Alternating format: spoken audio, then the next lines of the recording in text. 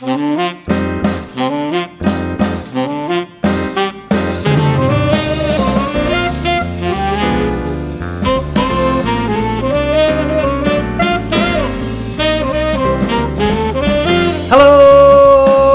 and welcome to another episode of the Mr. Barton Maths Podcast with me, Craig Barton. A show where I interview people who interest and inspire me from the world of education. This time around, I spoke to Peter Mattock. Pete is the Director of Maths and Numeracy in a secondary school in the Midlands, and he is also a Secondary Mastery Lead for the EMS Maths Hub and Maths SLE and PD Lead. Flipping out, Pete, you've got most of the alphabet covered there. Pete is also the author of a brand new book called Visible Maths. Now, I have had the pleasure of hearing Pete speak at several maths conferences over the years, and I've always found his sessions thought-provoking.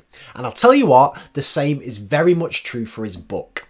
As we discuss in the interview, this is certainly not an approach to teaching mathematics that I am in any way experienced in, or if I'm entirely honest, that I'm completely comfortable with. But it has certainly got me thinking. So, in what turned out to be a wide-ranging conversation, Pete and I chatted about the following things and plenty more besides. Firstly, Pete does the earliest ever plug for a book in a podcast, managing to mention it in his first sentence. We then dive into what is Pete's favourite failure and what did he learn from the experience. And then we go deep into a fascinating discussion about how Pete planned out a sequence of lessons on fractions for a mixed attainment Year 7 group, and we go off on loads of tangents along the way, covering things like how before why and the issue of differentiation. Then I quiz Pete on his approach to running a maths department, including the mistakes he's made along the way, his marking policy, what the departmental meetings look like, joint approaches to topics, and his tip for any aspiring heads of department listening. And then it's time to take a deep dive into Pete's book, Visible Maths, where we focus on Pete's approach to 3 topics: order of operations, division of fractions, and completing the square. Now, the images Pete uses and talks about are available to look at now in the show notes, and I strongly recommend you check them out either before or during or after listening to this conversation. Finally, Pete reflects on an important book, something he's changed his mind about, and what he wished he'd known when he first started teaching that he knows now. Now, once again, and I know I always say this, I loved this conversation. It left me with plenty to think about and reflect on, including the classics of how before why, mixed attainment, and my new thing, sense making. So stick around at the end of the conversation where I mull over this in my takeaway. 2 quick plugs before we carry on.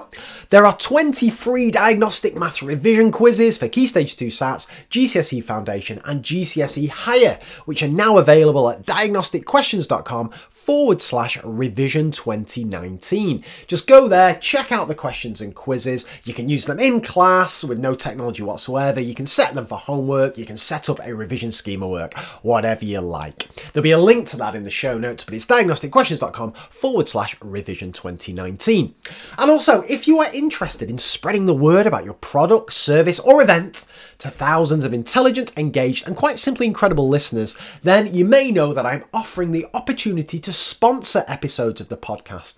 Honestly, listening figures are going through the roof. It's quite frightening, and particularly if you're a company or something that usually advertises or has stands at conferences, we all know that can be quite expensive, and how many people do you actually get to speak to over the course of a day or whatever? Get in contact with me might be another avenue to reach even more people in a more effective way. So drop me an email at mrbartonmaths@gmail.com to discuss the packages available. Anyway, I shall deprive you no longer as I introduce Pete Mattock. Now, make sure you have access to the 3 diagrams for the second half of this conversation, because my descriptions of them are pretty ropey to say the least. And talking of ropey, I don't know what's going on with the Wi-Fi in the Midlands, but about halfway through when Pete's discussing running a department, there are several occasions where the audio goes dead. Now, I've done my very best to tidy this up, and I'm pleased to say that all is resolved by the time we get to talking about Pete's book, so do not despair and please stick around. Once again, why not treat this as a desirable difficulty, where you've got to fill in the blank of what Pete was about to say. Anyway, enjoy this one. I know you will. And as ever, I will see you on the other side.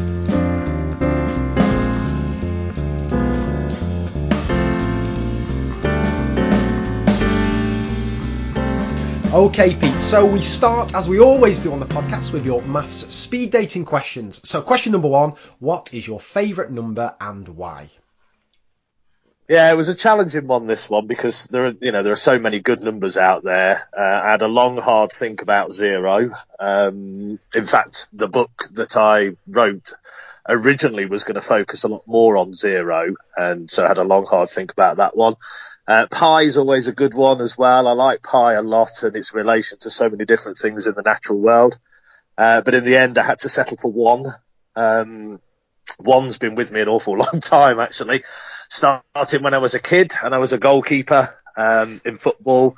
And so 1 was my number. I think even back then I liked to be able to stand back and look at things. And so I played in goal, and that was my number, and that was my lucky number as it was growing up. And then obviously when you learn a bit of maths and you learn about things like the multiplicative identity and 1 fulfilling that role, and it's sort of multiplication's my favourite operation as well. And sort of 1 fulfills quite a unique role in multiplication, being the identity. So yeah, in the end, it was 1 that I plumped on, and 1 that I decided was going to be my favourite number, and that's why. That's a great answer, and I think that's the earliest ever plug for a book on the podcast, that, Peter. So first sentence, that's some going, that. Congratulations. I am a corporate shill now, Craig. What can I say? All right, second question. What was your favourite topic in maths as a student? And I see, I didn't know how to take this one, because as a secondary school student, I actually much prefer physics to maths, and I'm sure we'll get into that at some point. So I don't think I had one as a secondary school student at all, really. That might have been to do with the way that I was taught maths, which wasn't bad.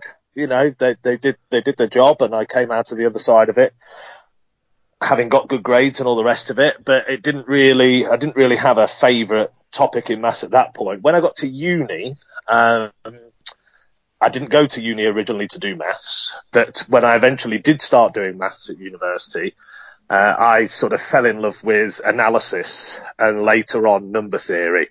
I just loved this idea of taking really careful, really small logical steps in an argument and being able to put all that together to create, this chain of reasoning that would tell you something new about numbers and how they worked and what relationships were between them. So I didn't do particularly well at university in my undergraduate degree, but the 2 things that I got first classes in terms of the modules were number theory and communicating maths. And it was those 2 that sort of really resonated with me. And obviously communicated maths leads to becoming a teacher quite naturally, but the number theory was always one that I sort of really enjoyed and really sort of played with, as it were. That's fascinating, that, Pete. And I'll tell you what, I'm always interested in teachers' early experiences of the subject. And you mentioned there in secondary school that I think you said the teachers did their job and you came through it fine. Can you dig into that a little bit deeper? What was their kind of style of teaching, and has that in any way influenced how you approach your way of teaching? Yeah. So I mean, I had some really nice teachers. I really enjoyed learning from them, really enjoyed sort of the relationship I had with them. A couple of great ones I can still remember now. But this was the time of GCSEs being just a few years old. It was sort of, I suppose, them getting used to having to teach to that assessment as it was. And so, they taught us what we needed to know for GCSE and and how we, and built that knowledge up over 5 years. It was mostly what you might consider traditional, which is no bad thing in terms of, they would sit us down and show us something and we would do exercises about it from a textbook or from something else that they'd designed and created. So it was all well and good, and I was good at it ultimately. So, there was an enjoyment factor from that point in that I could do most of it, most of the time. And so I got on with them and they got on with me quite nicely. But it was nothing, there was nothing to really inspire you to look deeper, as it were. And it wasn't necessarily their fault. I don't want to make them seem like they're bad, because I really like them. But there was nothing within it to really inspire you to go deeper or to wonder about it a bit more. And I had my own interests at that point. Like my much preferred physics at the time. I was really into sort of quantum theory and particle theory, and also astronomy, the big mysteries of the time as it was in the mid to late 90s. And so I was much more interested in what maths could do for me in that area than actually exploring maths itself, particularly at secondary school. Got it. I mean, maybe if they'd used a bit of visual maths, then things would be looking different. But I'll do the plugging well, for you, Pete. I got there eventually, didn't I? So Fantastic. All right, question number 3 then, Pete. What job would you like to do if you weren't a teacher? Yeah, teaching wasn't actually my first career choice either. So that was always an interesting one, and I'm sure we'll get to that at some point as well when I describe how how my career's gone to date. I think probably something that would allow me to still either solve problems or create arguments or, figure things out. So, maybe I'd probably have to go back to school and up my grades on this for something like this, but maybe a doctor of internal medicine, figuring out what's wrong with somebody, figuring out the disease that somebody has based on symptoms and tests. Maybe a lawyer, creating arguments, looking at evidence, trying to interpret things in ways that helps my client or helps, prosecute or whatever else, something around those lines. But I think definitely something that allows me to reason and think and create arguments, solve problems, that sort of area, I think is something that would still draw me in no matter what I was doing. Got it. Fantastic. Well, you've alluded to it a little bit there, Pete, but now take us through your career to date then. Where did it all start, and how did you get to where you are now? Yeah, so actually my first experience of teaching was in the Army Cadet Force. I was in the Cadet Forces from sort of 13 all the way through till when I went to uni, and slightly after when I went to uni at 18. And so actually that was sort of my career path, as it were. I was going to go into the Army as an officer and all was going to be rosy, but for several reasons, for a couple of reasons, that didn't happen. There were some medical issues and what have you, which is, there's no issues around them now, but at the time they stopped me going in. So then I went to uni to do physics, enjoyed theoretical physics, like I said, and had sort of this vague notion of just going into pure academia in the theoretical physics world. And then got to uni and they made me do lab. And I hate lab. I'm sorry, physics teachers out there, but I absolutely can't stand laboratory work at all. So it's got to be theoretical for me. So I dropped lab and picked up an algebra unit instead. And so it went from a physics degree with a bit of maths in it to a maths degree with a bit of physics in it, classical mechanics, that sort of thing. And then I continued down the maths route, really. And then, so I was doing my maths degree and I was also doing a bit of work with the Cadet Forces still as an adult instructor. And, I was good at it, and I was good at teaching. I was good at teaching the younger cadets. So I decided to sort of look at that area. I did the student associate scheme while I was at university, which got me into schools, supporting and delivering a few lessons here and there. Enjoyed that. That seemed to go all right. So then I got it in my head that I'd go and try and do a PGCE. Having applied around a bit, decided to go back to Leicester. And I scraped onto the PGCE, truth be told, because my results from undergraduate weren't great. My PGCE tutor at the time, Dr.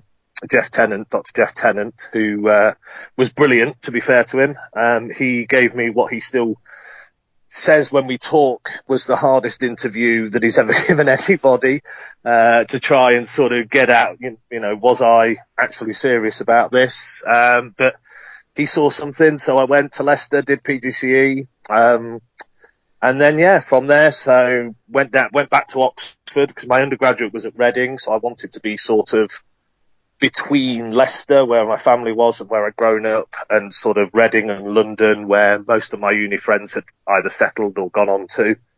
So I went down to Oxford, taught there for 4 and a bit years. I did in my first school, did a year and a bit in that as second department, so I did basically 3 years, and then got promoted internally to second in department for a year and a bit. Moved on January, we're talking January 2011 now, moved on to my first head of department role, which was in actually the centre of Oxford, just south of the centre of Oxford, in a newly opened academy, Oxford Spires Academy, which had replaced a school that was on the same site as where it was one of these converter academies where the school previously had been through difficulty, and the academy had come in to replace it as it was. So that was my first sort of head of maths role. Did that for 3 years or so. Got involved at that time with teacher training a bit as well. So I sat on the board for the local teacher training institutes.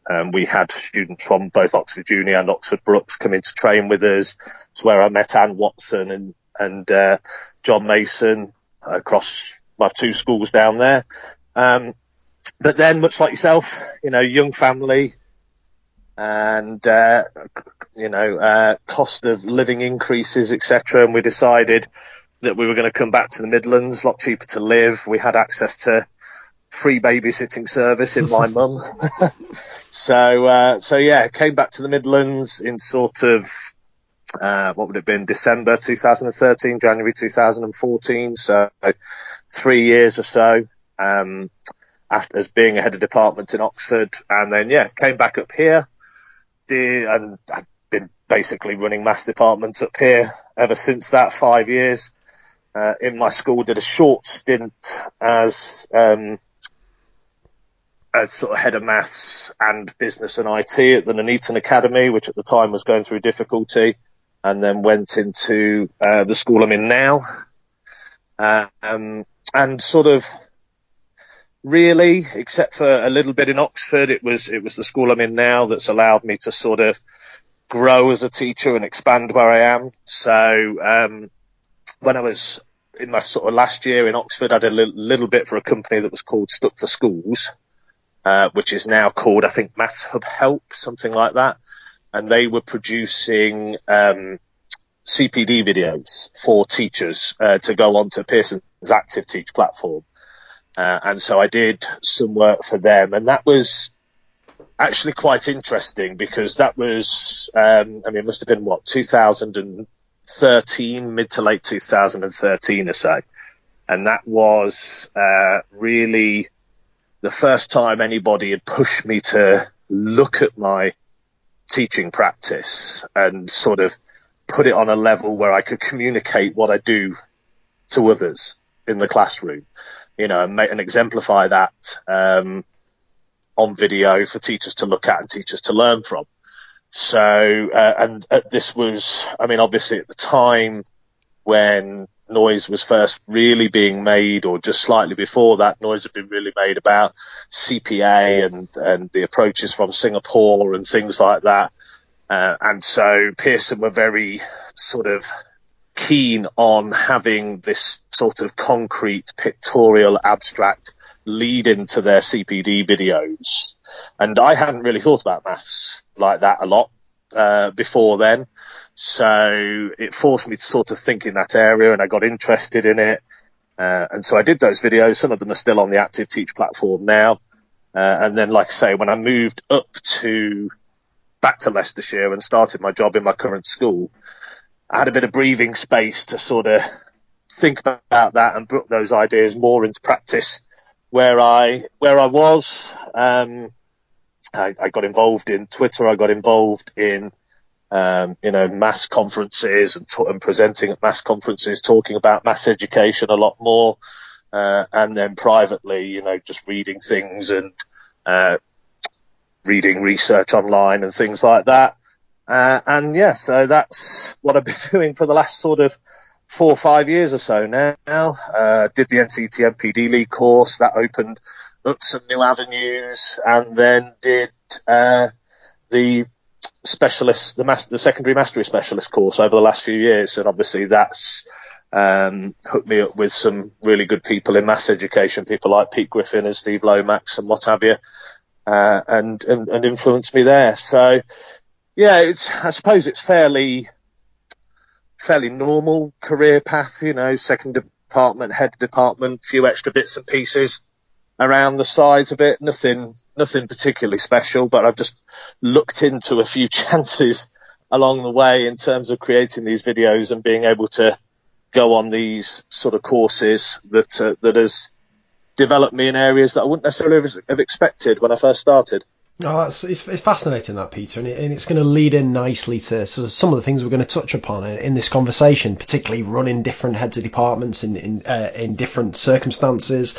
Your introduction to this visual way of approaching mathematics obviously going to form a big part of our conversation, and also Twitter, the way you use Twitter and the people you interact with and the positives and negatives, all things that we're going to dig into. But before we go there, the question I always ask my guests, and it's my favourite question. And that's for you to choose a favourite failure. So a lesson that you've taught either recently or in the past that didn't go according to plan. And crucially, what did you learn from the experience? Yeah, it wasn't my favourite at the time, I can tell you. So this is the scene. I'm new head of maths, Oxford Spires Academy. I've probably been there about a year. And we have Ofsted. You know, we're a new school. Where we converted from a school that had been in difficulty in the past. So Ofsted was always going to come and have a look at us. So they're in, and, you know, I've been teaching there maybe a year, just under, something like that. And they wander into my year 11 class where I am desperately trying to convey some sense of algebraic fractions and and calculations with algebraic fractions. And so, you know, I started as quite normal, and you would often do, with looking at numerical fractions, you know, thinking about how do we add numerical fractions, how do we multiply them, you know, trying to remind them of this prior knowledge. And squat. Absolutely nothing. Blank faces all round. This prior knowledge just wasn't there at all. Now, the previous year, it was an interesting one. We'd had this year 11 group when they were in year 10. We'd had them split into 3 bands of 3, which wasn't ideal timetabling wise. You know, it wasn't our ideal model. And a lot of these kids had been sort of mixed in with all sorts of prior attainment, and the school wasn't really set up to teach mixed ability in that way at the time. And I knew virtually nothing about it as a new head of department. So yeah, clearly the sort of fraction knowledge that they should have got before year 11 had just passed them by completely. And so here I was trying to teach algebraic fractions in front of an Ofsted inspector to kids that had no knowledge of how numerical fractions worked. So obviously it was a complete bust. And in the end, I just had to say, right, look, we're just going to have to leave this algebraic fractions nonsense aside, and we're just going to have to go back to working with numerical fractions. Let's look at how we add them, how we multiply them, and, you know, let's try and get to that point where you understand a little bit more about how numerical fractions work. And if we can do that, then maybe we'll come back to algebraic fractions another time. And obviously, you know, I mean, you can imagine that in front of an Ofsted inspector, 6 years into teaching, first full year as a head of department, and you're saying, right, you know, let's ditch the plan completely. So it was with some trepidation that I went into the feedback afterwards, but actually, you know, they were very fair about it. They, you know, it was a guy who had looked at the lesson and gave me the feedback, said, you know, you did the right thing by just ditching the lesson. It clearly wasn't going to work, and, you know, you reacted to what was in front of you, and that was the right thing to do. And I was like, oh, okay, got away with that one a little bit at least. But, you know, in terms of what it taught me, obviously taught me some messages about assessing prior knowledge before before attempting anything quite so daunting as that, or the importance of just making sure you know where kids are at and that you're trying to build on a firm foundation anyway.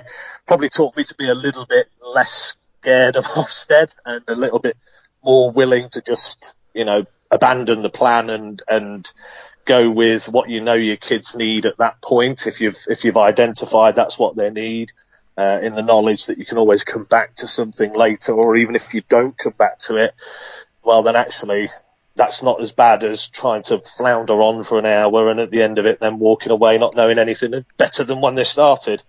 So yeah, that's probably the lesson I learned from that. And as you can probably imagine, it wasn't my favourite failure at the time, but I look back on it now and I think that was actually all right. It was all right.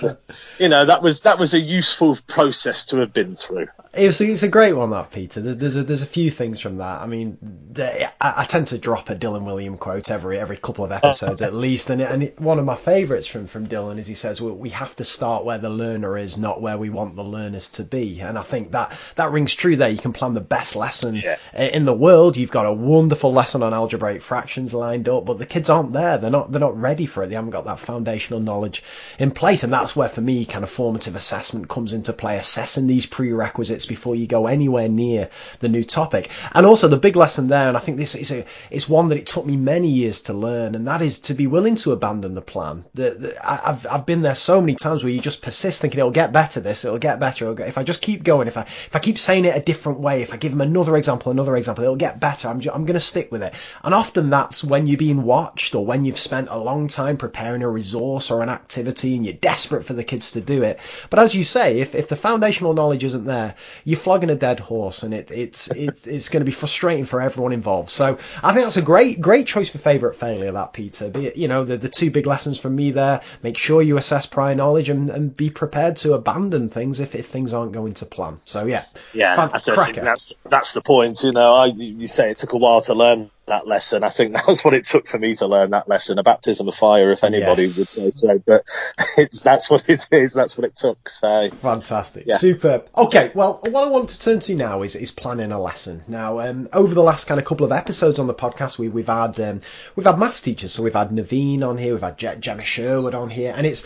I'm always dead lucky to speak to maths teachers to learn about their planning process. And I'm particularly interested to speak to you on this, Peter, because I'm interested if we teach the same, if we teach differently, if you've gone through any changes and so on and so forth. So if you can just take us through your planning process, and if you can just describe in as much detail as you can the class, their kind of prior knowledge, any experiences you've had with them, and so on and so forth, and just talk us through what a particular topic or a concept and all the different aspects that go into your thinking when you're putting that together. And I'll be annoying, I'll interrupt you at various points, and no doubt we'll go off on various tangents, but just take us through it, Peter. So what's the lesson, or the sequence of lessons? What's the class, and how do you put it together?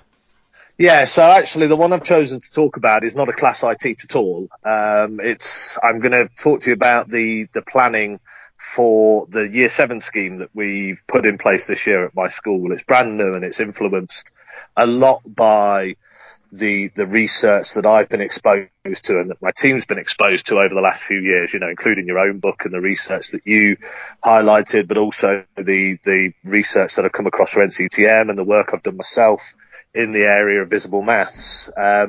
So this is the context is we teach Year 7 in mixed ability. I desperately wanted to actually teach Year 7 this year. But because I only work at my school 4 days a week, the timetable didn't allow for that to happen. But what we did is we shared the planning of the resources that we use for the Year 7 scheme around the department. And I was developing the resources for the fraction unit that we're going to be teaching sort of in and around when we get back after Easter, depending on exactly where each class has progressed to. And so I was planning that and sort of quite recently finished planning that, actually, truth be told, for sort of Year 7 mixed ability. And it takes you right through from sort of introduction to fractions, different ways we can think about fractions, different ways we can represent fractions, and then all the way through to sort of for operations with fractions, calculation with fractions, that sort of thing.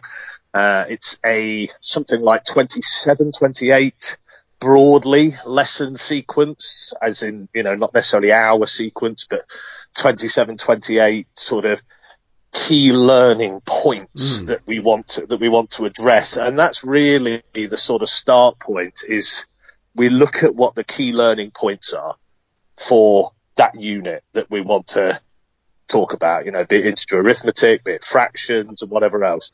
And we really try and drill down to the separate key learning points that we want to sort of work on with students. Could you give an example, Pete, of some of the learning? Yeah, absolutely. And they're very, very specific. So one that I've shared previously is the idea of adding fractions. We break that down into 5 key learning points. So we look at understanding the addition of fractions when denominators are equal. The second key learning point is understanding why fractions with unequal denominators will not add. Looking at why they won't add in their current form, why a change is needed before they will add. Then we look at fractions where one denominator is a multiple of another. So, half and an eighth. So 8 is a multiple of 2. Then we look at adding and subtracting fractions where the denominators don't share a common factor. So a fifth and a ninth, something like that, where where you find the lowest common multiple by just multiplying the denominators. And then we look at finding or adding and subtracting 2 fractions when the denominators do share a common factor, where the lowest common multiple isn't just the product of the 2 denominators. And so, we really break that down. That's, say, 5 of the lessons or 5 of the key learning points that we look to address. And then we, there are other examples of this. We look at fractions of amounts, and, some of the key learning points in there are finding a unit fraction of an integer where the result is an integer. And then later on, we'll look at finding a unit fraction of an integer where the result is not an integer, and things like that. So we really sort of break this down into really sort of key learning points. And then what we look at is how they connect to other concepts that we previously taught. So I mentioned adding and subtracting fractions. Obviously, there are connections there in terms of connecting to the idea of fractions. We explored the idea of fractions, different ways of thinking about fractions, different ways of representing fractions, different ways of looking at fractions. Which of those ideas about fractions are going to help us teach these key learning points, or this key learning point, or that key learning point? If you talk about addition and subtraction of fractions, then you've also got the concept of addition and subtraction, so it's right there in the words, addition and subtraction of fractions. You've got the concept of addition, you've got the concept of subtraction. What do these things mean? What does our previous exposure to these look like? And then you've got the concept of fraction. What's that mean? And how does this all come together to allow us to sort of see why? And that's a big important point for me in the work I do with my department, is seeing why. Why do these things interact the way they do? Why does this concept shape itself in the way it does? Because, very rarely are these things either arbitrary or random. Addition and subtraction of fractions works in the way it does for a reason. What is that reason? What is that why? Why does that work in the way it does? And that all comes back to, what do we understand about addition and subtraction? What do we understand about fractions? So we look at all that and we bring that all together, and we choose the suitable representations, the suitable manipulatives, etc., that we might want to use to understand that key learning point. We bring them into our examples, structure our examples carefully, think about the sort of standard examples that we might use, but also the non-standard examples that we might use to illustrate this concept, things like that.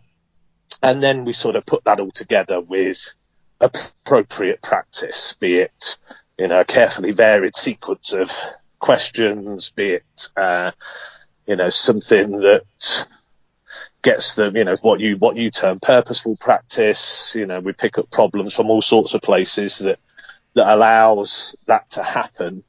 And then sort of how it connects then. We connect it next to the next key learning point and sort of build up the picture like that. This is fascinating, Peter. I've got about 28 questions for you here that I'm just kind of running around in my head on this. And let me start with the first one.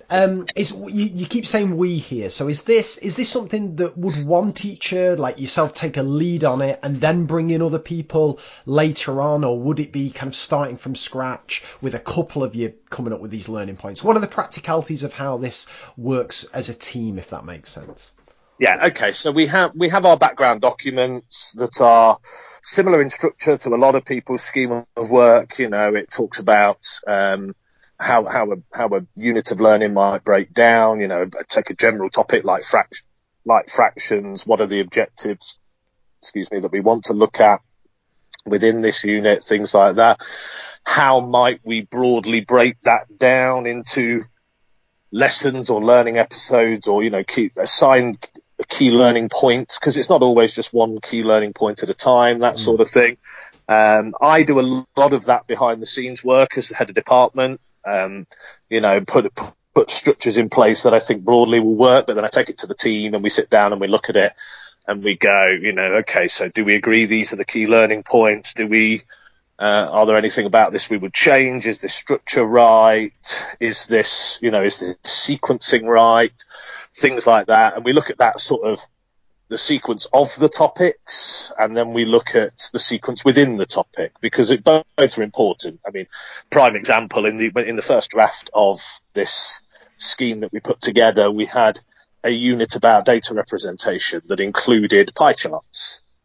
And then we realised that we couldn't talk about pie charts until we talked about fractions. And we're supposed to do that first. So we actually split that unit in half, did a bit of data representation beforehand, and then talked about fractions, and then came back to data representation and included pie charts in the later one. So we looked at that, and that was sort of one thing that came out of the department. But then we then look at each unit and sort of look at the sequencing within that, and then we sort of share it out. So generally I like people to work in pairs. They can share the workload, they can bounce ideas off each other. So most of the units for that year 7 scheme were the teaching material that went with the units was created by pairs of my teachers working together. I had created an initial one myself to sort of give them an idea, give them a template of what it might look like in reality. And then they went away and sort of worked on developing those materials. It just so happened, though, that I don't have quite as many pairs as we have units. So the fractions unit was one that I said, this one I'll take and I'll do myself and I'll bring back to you guys.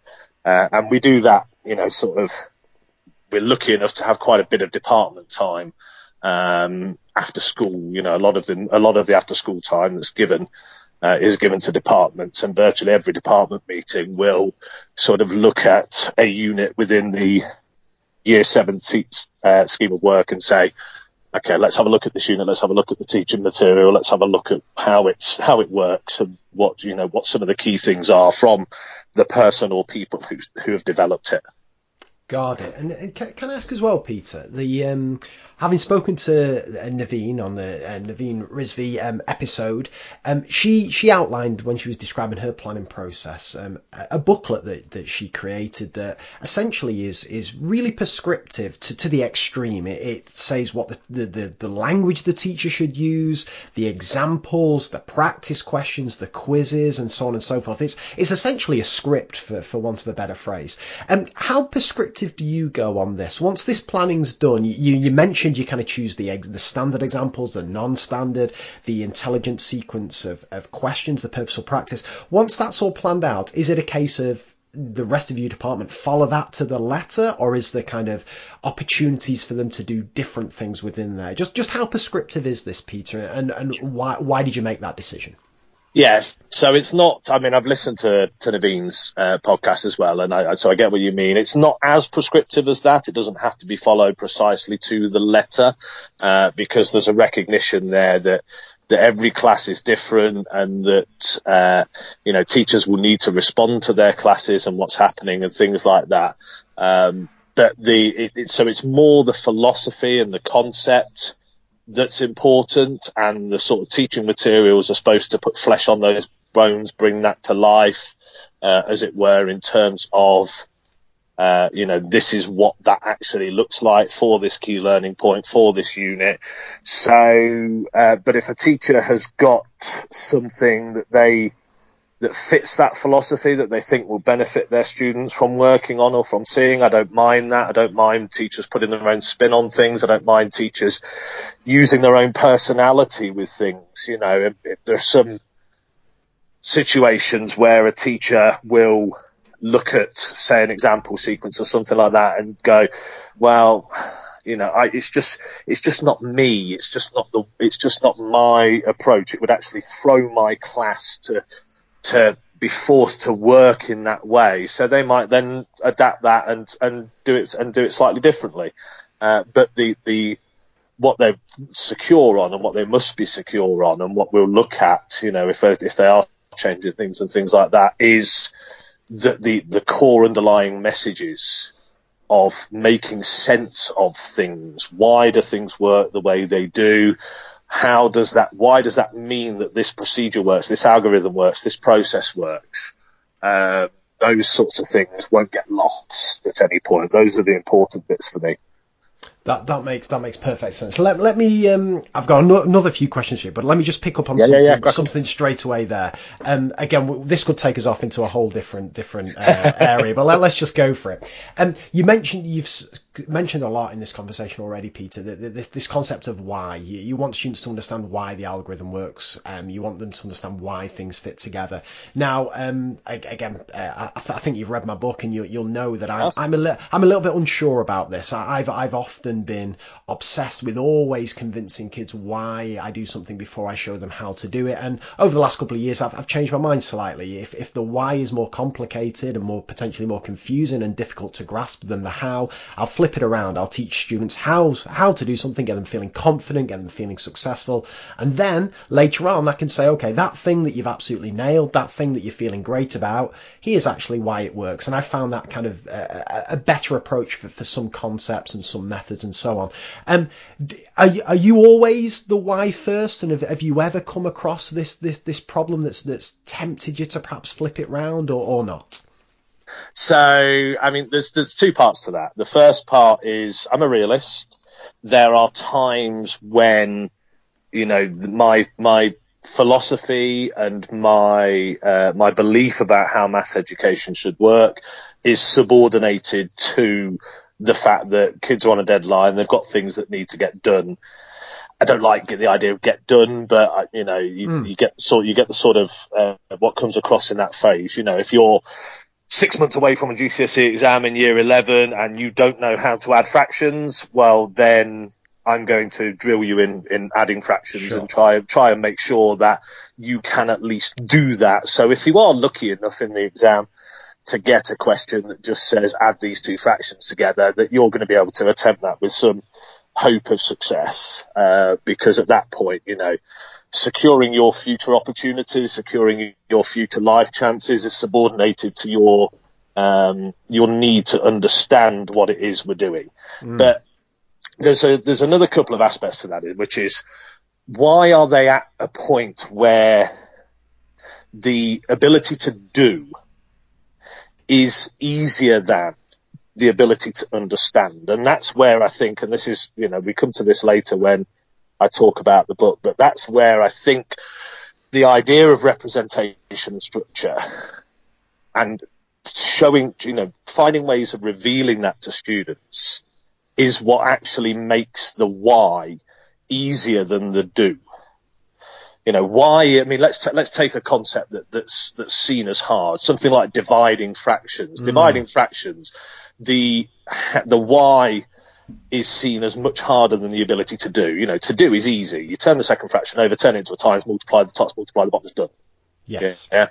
So the do is quite straightforward. Understanding why that works could be seen as harder to understand. Why is it harder to understand? Well, it's harder to understand because really you don't have good models of division. The students in front of you don't really understand division. And so if you backtrack a couple of years, or even 6 months, or something like that, and when you first teach division, you teach division in a way that has some length, has some longitude on it. You know, that you're aware that, right, the way I teach division now, and the models I give students for division, the way that I get students to think about division, I know that that's got to support them.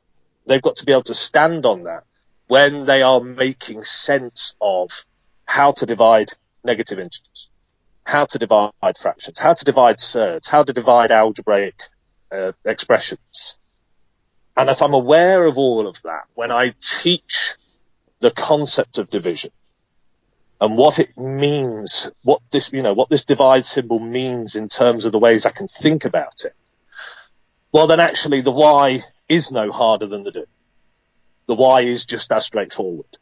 The why only becomes hard when we really, for me, when we don't have the underlying models. You know, as Mark would say, that's the point where we're teaching the wrong maths. You know, we're not teaching them the maths they need, because if you don't understand, if you're not in a position to understand why division of fraction works, then there is something missing from your understanding of division.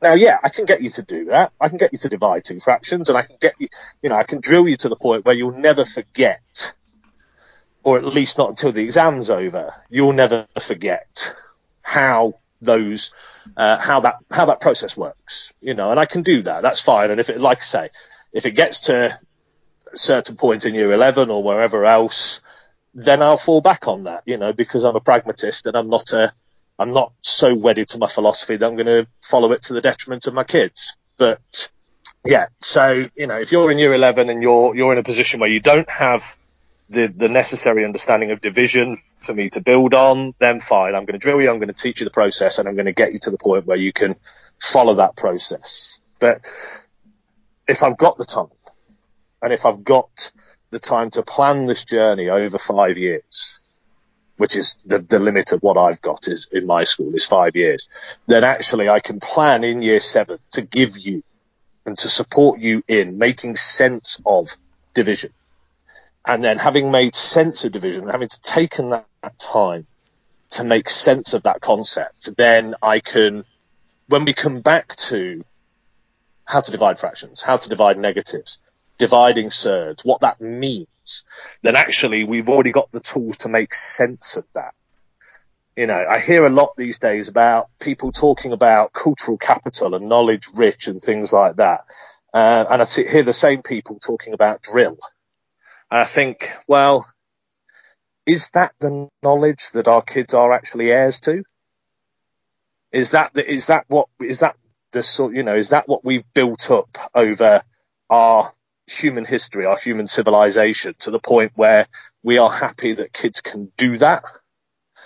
And so for me, you know, that's where I'm at with it, in terms of, if the why is too hard, I am looking at it thinking, well, what went wrong 2 or 3 years ago to make, or 6 months ago, or whenever it was, to make the why too hard. Let's correct that, so that when we get to this point, the why becomes easy. But you can only do that within your sphere of influence, and you can only do that retrospectively, almost. You know, if I get to year 11 and I find that kids don't have those models, don't have that understanding, then I've got to deal with the situation that's in front of me. And then I've got to look back and go, right, well, we didn't do that right back then. So let's change that and make sure we do that right, so that these kids are in the right place by the time they get to having to divide fractions or learning about how division of fractions works. Got it. Fascinating that, Peter. Let me ask you another question about this planning. Now, I hope this comes out right. But you mentioned there that this year 7, is a mixed attainment year and teaching in mixed attainment groups. Now, I've been open and honest on the podcast in the past to say I'm very little experience of teaching mixed attainment. I've been lucky enough to do it in several schools I've worked in for short periods of time as part of AST and kind of numerous things, but never in the schools where I've been kind of full-time employed have I done mixed attainment. Now, Helen Hindle came on the podcast last year and described a mixed attainment lesson that she taught on sequences. And honestly, Peter, I've never heard anything like it in my life. It sounded like my idea of hell, because you had it was part of an inquiry, and you had kids. She described how you had some students who were just kind of struggling to work out what each sequence was going up in. So if it's kind of 2, 5, 8, 11 and so on, some students were working on that. Whilst on another table, some students were kind of figuring out how to solve quadratic sequences and nth term and all this kind of thing. And like my head was hurting. I thought I literally couldn't teach that lesson. I wouldn't know what's going on. Now, what I'm interested here is, you described how within your lessons for this year 7 scheme, you've got things like the intelligent sequences of questions and so on and so forth.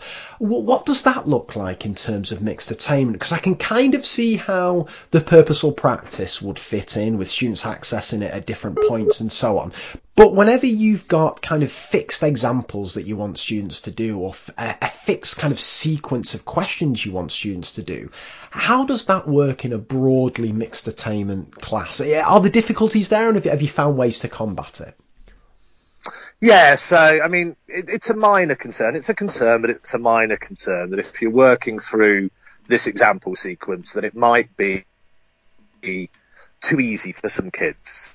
We try not to make it too hard for anybody, and that's where the sort of build-up of, again, using representation, manipulative structure, to sort of make sense of what is happening, which can be new for most kids. So with primary schools, the way they are, we're getting more kids through now that are used to working in those ways a little bit, but it's still not where it should be, and it's still not as widespread as I would like it.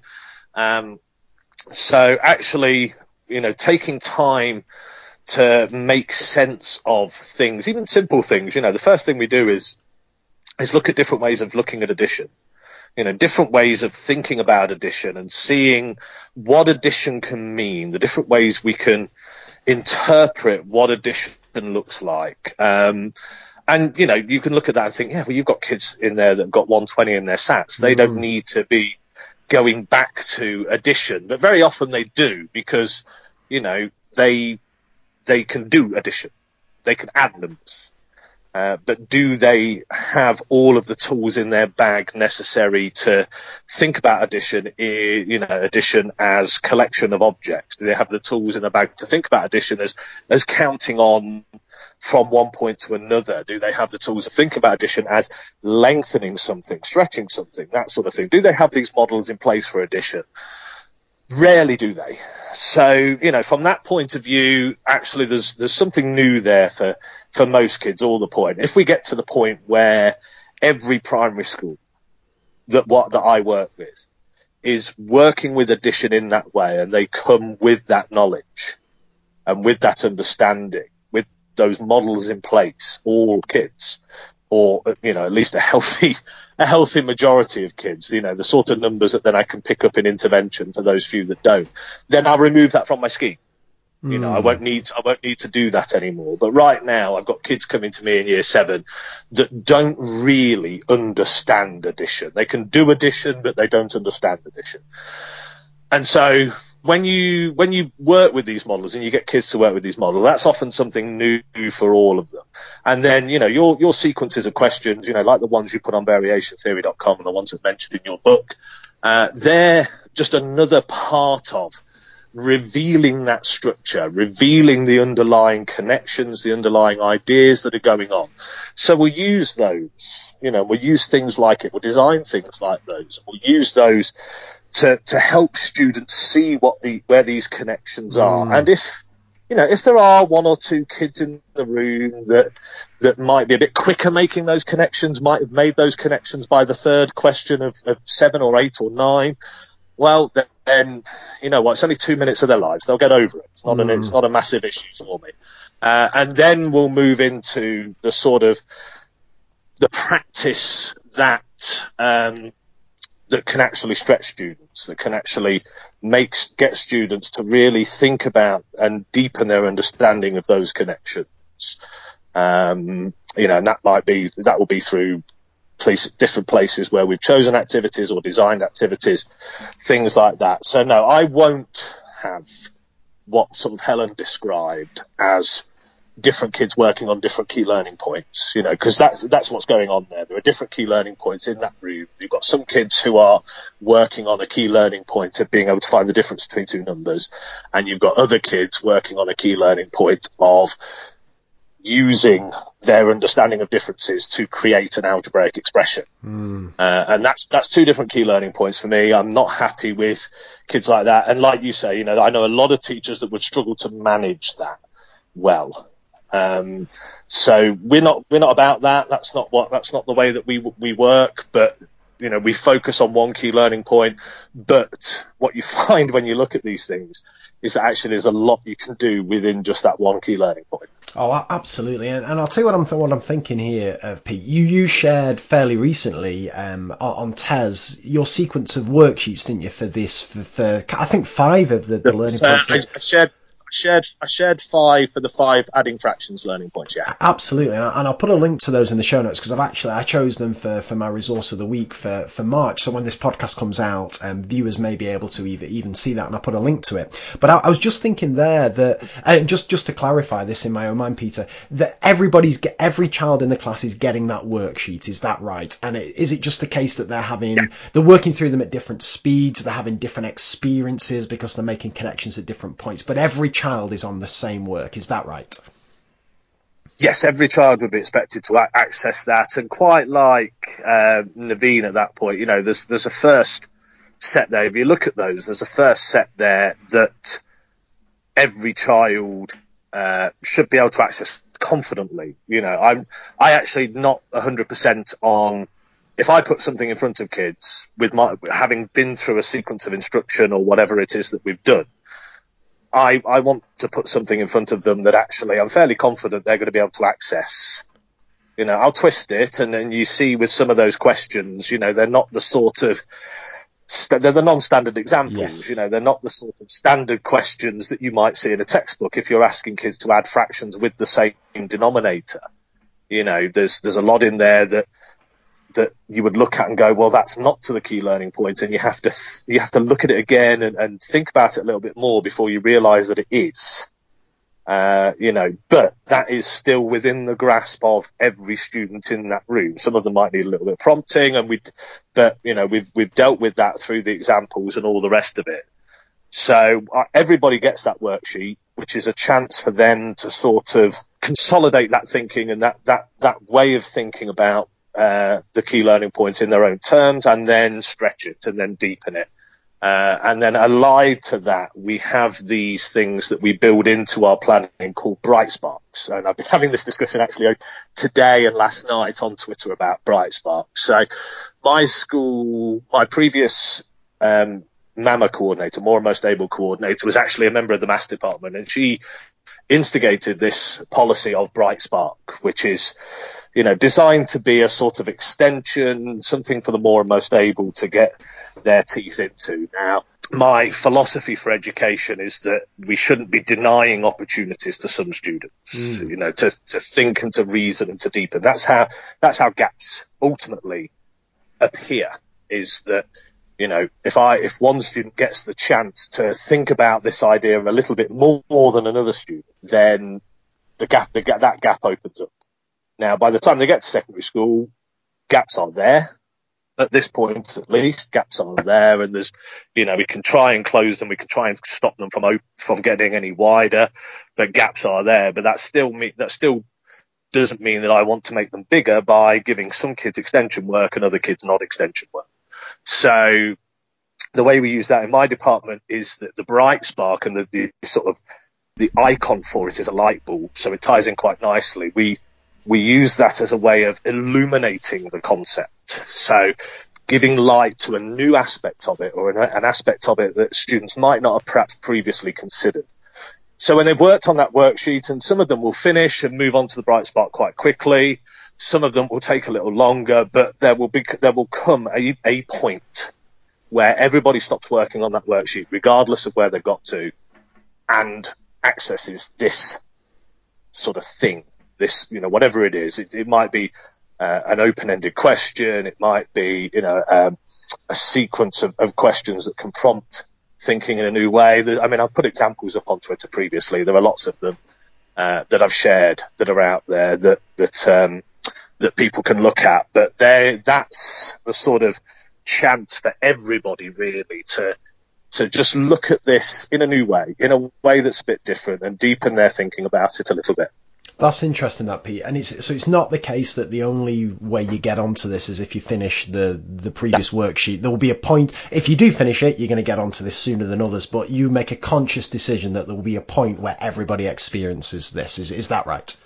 Yeah, that's the goal. That's the aim, certainly. That's the message that I give to the department and that I reinforce with the department. And that's the way I use them myself, is there's a time when we stop, we all look at that. Now, if you've gone onto it quicker, you might then you might go a little further with it. You might uncover things that others won't ultimately. If you, or even if you don't get onto it quicker, even if everybody in the class starts it at the same time, you might uncover more from it than others might. But, there's very little that I can do about that in terms of the rate at which that activity will open up your awareness. Some kids will just become aware of more things quicker than others because of background, and because by the time they get to us, they've been taught maths for 6 years or so, plus whatever they've had, outside of school and this sort of thing.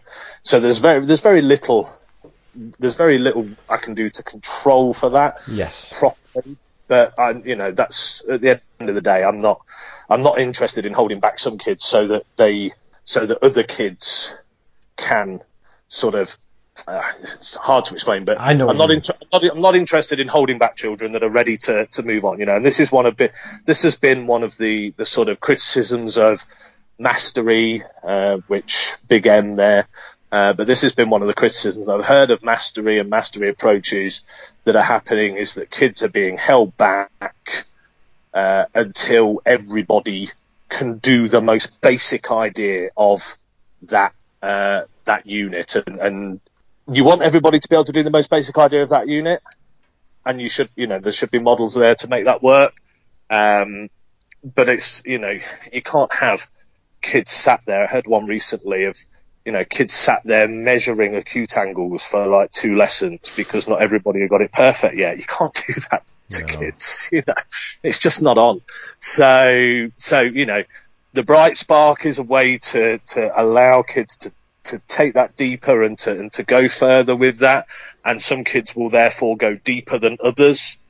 But there is this sort of at least core framework that needs to be secure, and I do want that secure in everybody. Got it. Fantastic. Ooh, final question on planning a lesson, and I could speak to you all day about this, Pete. But this one's been kind of rattling around in my head for a while now, and I'm interested in your take on this. And you described how when you put these sequence of lessons together, you break it down into these learning points, and I think you said there was 27 or 28 in this particular unit on fractions. Yeah. Now, a bit of a kind of buzzword going around at the moment is atomization, and when Naveen comes back on the show, she's going to talk about her views on it. But regardless of whether this is atomization or not, or what people take that word to mean, the bottom line here is you're breaking down something like fractions into its component parts and essentially kind of hammering those parts, developing and making sure students have got a really sound understanding.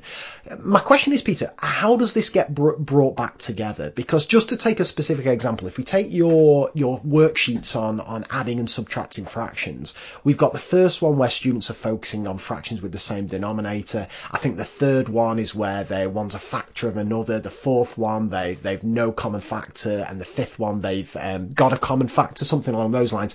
I can understand how students would nail each individual thing, but then of course we've all seen the problem of then students get a question in isolation and they don't know, is this one of the ones that's from worksheet 1 or is this worksheet 3? What technique do I use? So do you have a deliberate way of bringing things back together at the end of one of these kind of sequences of lessons, or does it happen continually within there, if that makes sense?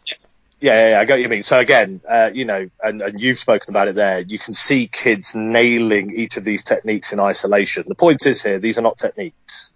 These are not just abstract, isolated processes that we get kids to go through one after the other. This is a building on. This is a development of our understanding of adding fractions. So we understand how addition works. Let's leave subtraction aside for a minute because it's virtually the same thing. We understand how addition works. We have good models for addition. What does that look like when it comes to fractions? Well, it's quite clear and obvious what that looks like when it comes to adding fractions with the same denominator. And if you've got good models of addition, then actually you can see kids automatically being able to see why those two fractions will add in the way that they add. And that's fine. But then you develop that. So then it's like, okay, so it's not a new separate technique. It's a development from that basis. And it's all about, putting a layer in place and then building on it, putting a layer in place and then building on it. So by the time they get to the fifth of this sequence, it's not, I have learned 5 separate techniques to add fractions in this situation and then to add fractions in this situation. And now I've got to try and remember which technique I'm going to use.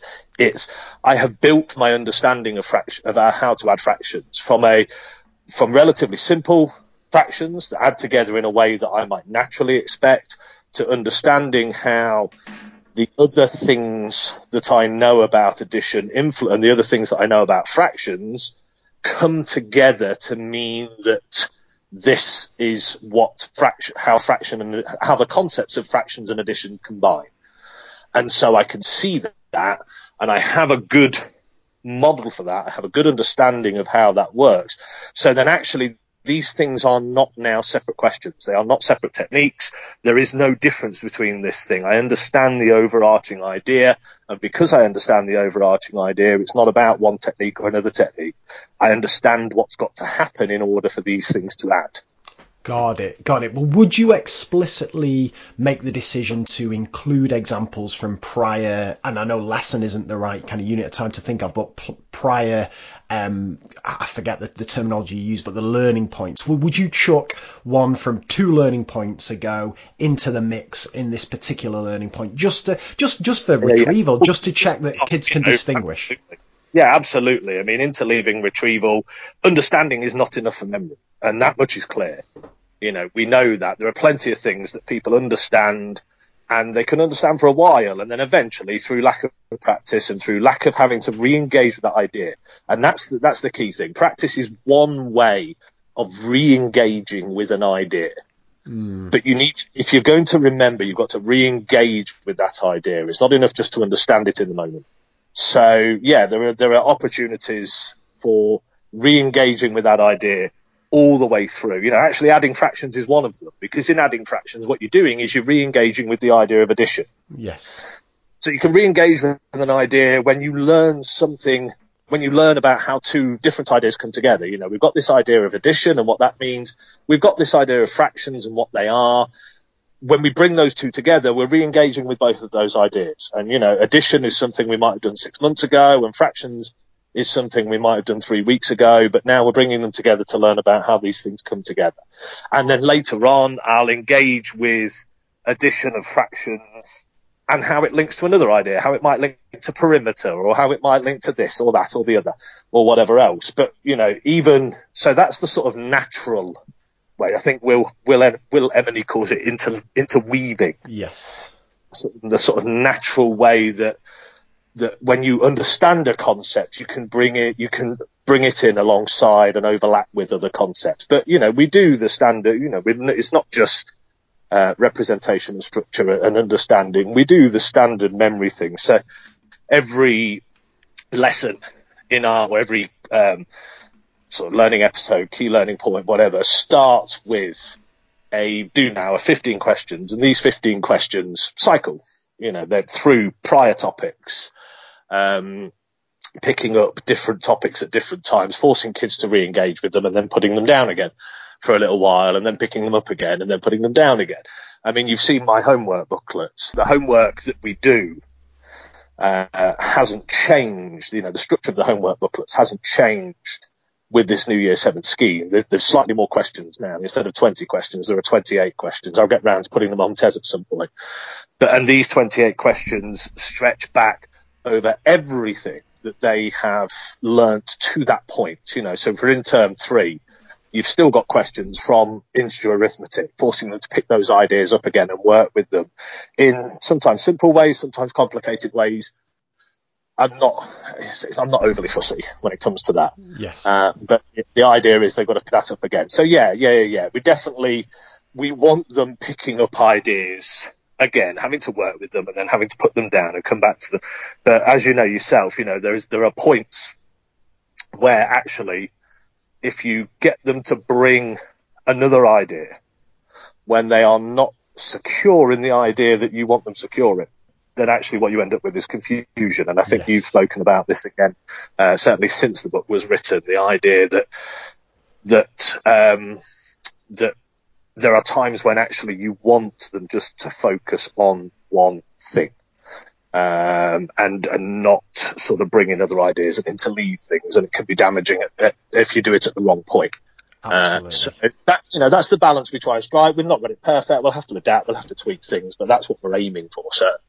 That's fascinating. Absolutely fascinating, that, Pete. Well, I want to speak to you now about running a maths department, because you've mentioned you're an experienced head of department. You've done it in several schools. And it's always a popular kind of segment when I have a head of department on the show. I've had Amir Arazu on in the past speaking about this. Andrew Blair in the past speaking about this. Gemma Sherwood's going to come back on the show to talk about this. So I just want to ask you a few questions about running a maths department, because this hopefully will be of interest to heads of department out there, but also teachers who are aspiring to be heads of department, or just people who are interested in how other departments are run. So my first question to you, Pete, is what mistakes have you made whilst running a department, and what did you learn from those mistakes?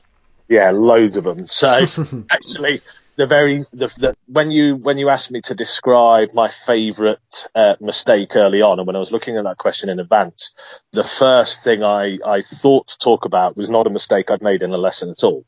And it was only later when I realised you were going to put this segment in that I thought, right, well, I'll go back and talk about that. But yeah, so my very first day as head of maths. So I joined Oxford Spires Academy in January of 2011 as a head of maths. So just over 8 years in 3 different schools. And I got my team, and I'd done a bit of leadership, sort of general leadership training. I'd been on the SSAT, NQT leadership and mentoring. I'd done the local group of schools before I moved had a sort of leadership course, as it were, year-long sort of in and out with gap tasks in between course for how to lead a department and how to be a leader in schools. And so I'd done these things, and obviously one of the key things that they talk to you about on these courses is vision. You've got to have a vision for what you want the area you're leading to be. So at the time, I'd say I was 5.5 years in. I must have been at that point.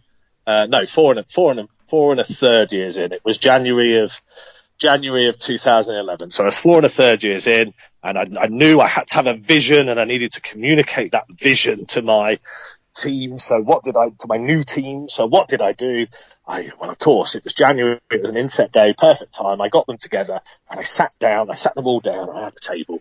And for an hour, I talked from a PowerPoint about my vision for what maths at Oxford Spires was going to be like. And these people didn't know me from Adam. Yes. You know, I mean, I look back on it now and I laugh, but I cringe a little bit inside, because it's just like, that was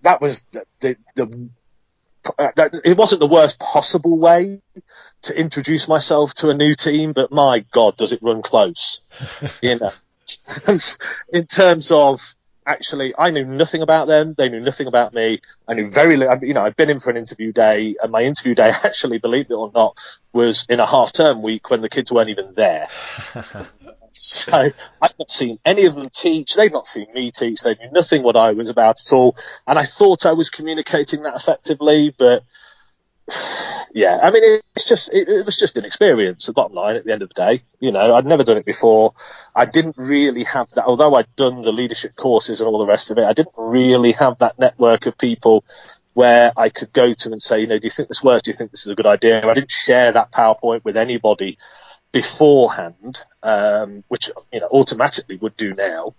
You know, I'm going into a new school as a head of maths. What do you think to this as a way of introducing or whatever else? Because somebody would have said to me, I hope at least, my God, no, don't. So yeah, that was a pretty horrendous mistake right from day one. But we got over it, and so they sat for an hour and they listened intently while I droned on and on about, this is what I wanted and this is what we're going to do and the change we're going to make, blah, blah, blah, blah, blah.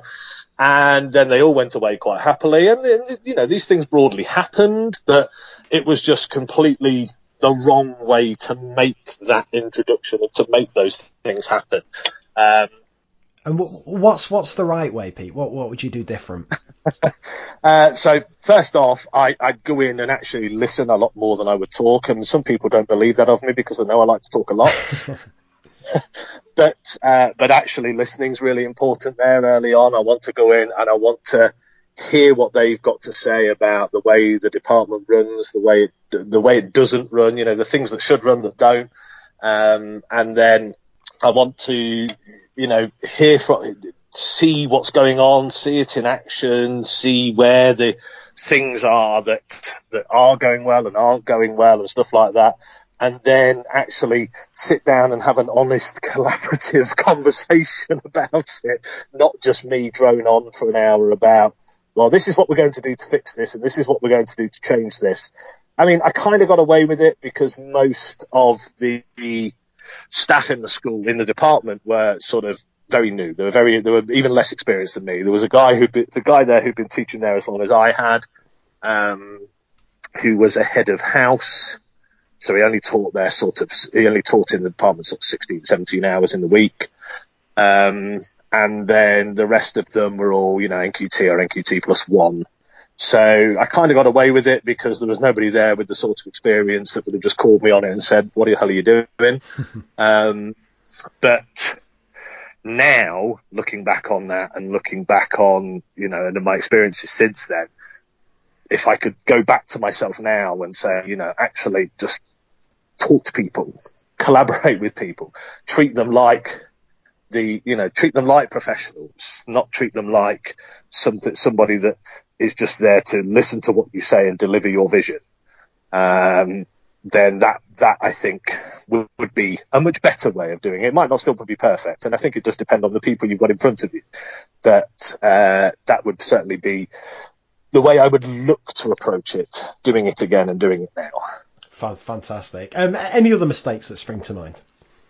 Yeah, I mean, everybody's made them. If you've been doing the job, you know, as long as we have 13, 14, 15 years, you've all made them, you know, dealing with a kid in the wrong way. I mean, I made one just the other week where I had a kid who was causing one of the staff difficulty regularly.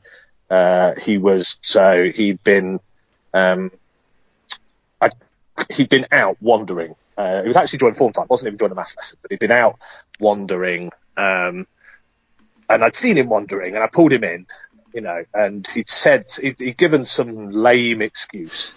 And clearly I didn't work hard enough to keep the incredulity from my face. Because he sort of got really upset and accused me of mocking him and stormed out. Now, I really wasn't trying to mock him, but at the same time, I could actually, clearly I was somewhat incredulous as to how he could have the cojones, shall we say, to sit in front of me and feed me such an obvious pack of lies. So, but obviously, actually what I should have done is I should have tried a little bit harder to keep that incredulity from my face and diffuse the situation and put him back in the right frame of mind to go back in the classroom. And instead I caused an issue through just not being careful enough, and these things, you've been doing this a while, these things happen, and they happen regularly, and every one of them is a learning opportunity and experience to try and do something better the next time. But our memory of experiences fade, so probably in a few years' time I might well end up making the same mistakes. I'll have forgotten about that little young man. It all becomes part of your strategic knowledge long term, doesn't it? You try not to dwell on it too much, learn the lesson, try and apply it next time, hope that it will form a lasting part of your strategic knowledge. Got it. Superb. I want to ask about a few just kind of practicalities about running a maths department here, Peter. First of all, what's your marking policy? Do as little as possible. It's basically how it can be summed up. I mean, the school has an assessment and feedback policy that, of course, we have to follow. We get the chance to influence that, which is nice. From our point of view, you can never. It's unreasonable to expect everything to be exactly the way you want it. We wouldn't accept that of kids coming into our lesson and saying, this has got to be perfectly set up for me, because it's physically impossible when you've got 30 other kids in the room. And in the same way, school leaders have got 15, 20, whatever it is, depending on how many courses you run, different departments to try and satisfy and please. Now, you can give a level of autonomy to those, and you could admit that the way you're going to assess in maths is going to be different to the way you assess in English. But at the same time, for you to stay sane, you're going to need to know what to look for. Yes. When you go and look at these things. And there are some people that say, well, why do SLT need to go and look at it at all? But reality these days, there's a huge amount of public money going into education. There always has been. It's not these days, but there's a huge amount of public money going into education, and their job is to make sure that money's doing the right things. So they are going to have to come and look. It's a reality of their job as well as our job. And they're going to need to know what to look for. And if they've got 20 or 30 completely disparate things to look for, I mean, would you be able to do it with any great effectiveness? I'm not sure I would. So they have these sort of, we can influence it, and they make these sort of overarching themes, and we sort of use those in a way that is practical. So the nuts and bolts of it are, we have a policy where we will do whole class feedback, and that was something obviously that's growing in popularity, and we've adopted that, and we're quite happy with that. So we will, every couple of weeks, 3 weeks or so, something like that, when it makes sense as part of a cycle of learning, we will take some material, usually an assessment, usually a timed and controlled assessment or something of that nature. And we will look at it, and we will use it as a judge to see where our teaching hasn't landed. And that's, as you know yourself, and you've spoken yourself, you can't judge whether learning has happened at that point, because learning has got to be far-reaching. But what you can judge is if they're not even able to perform at that level now. And I know there is this tension about short-term performance and long-term learning and Bjork's work and what have you, about how actually short-term performance might indicate that there's not going to be long-term learning. And I can kind of, I'll take it. I've not read enough about it to be sure. But at the same token, if I've taught a unit on fractions that's included students being able to add fractions, and I give them a question which asks them to add fractions and they can't do it, is there a reasonable expectation that that in the future that they are magically going to be able to learn that, to have learned that? Will that come back to them in some mysterious phantom way when it wasn't able to come back to them right there and then? I'm somewhat skeptical. So if we do that assessment and we look at the class's collection of of assessments, they'll mark it themselves. You know, it's not high stakes at all. It's timed and it's under conditions, but it's just for their own work. You know, that's what we want. We're saying to them, the reason we're going to ask you to work in silence is because it's got to be your own work. We need to see what you can do. So they do that, and then so we'll take those in, we'll look at it. We have a template which we like, which we'll use and fill that in, and some teachers will then photocopy that and stick it in kids' books, and they've got a record of it. Others don't. I don't personally. I don't see the need to. And the school is fine either way, as long as there's an example of the fact that we've been looking at that and using that to help move kids on. And so then we'll plan from that how we're going to move kids on. You know, it's fairly standard use of whole class feedback. How are we going to move kids on? How are we going to address the things that we need to address? And that could be anything. You know, that could be, well, I'm going to make sure that my next 10 do-nows include this. And in each of those do-nows, actually, that's going to be a focus question where I'm going to look at whether kids are doing that and whether, and if kids are not understanding that, kids are not able to sort of get there with that I'm going to make a point of modelling with that particular question. It could be that actually I'm going to spend an entire lesson re-examining a certain concept, trying to rebuild those models, that understanding for what's going on with what that question is telling me about what their lack of understanding is. You know, it could be anything from that.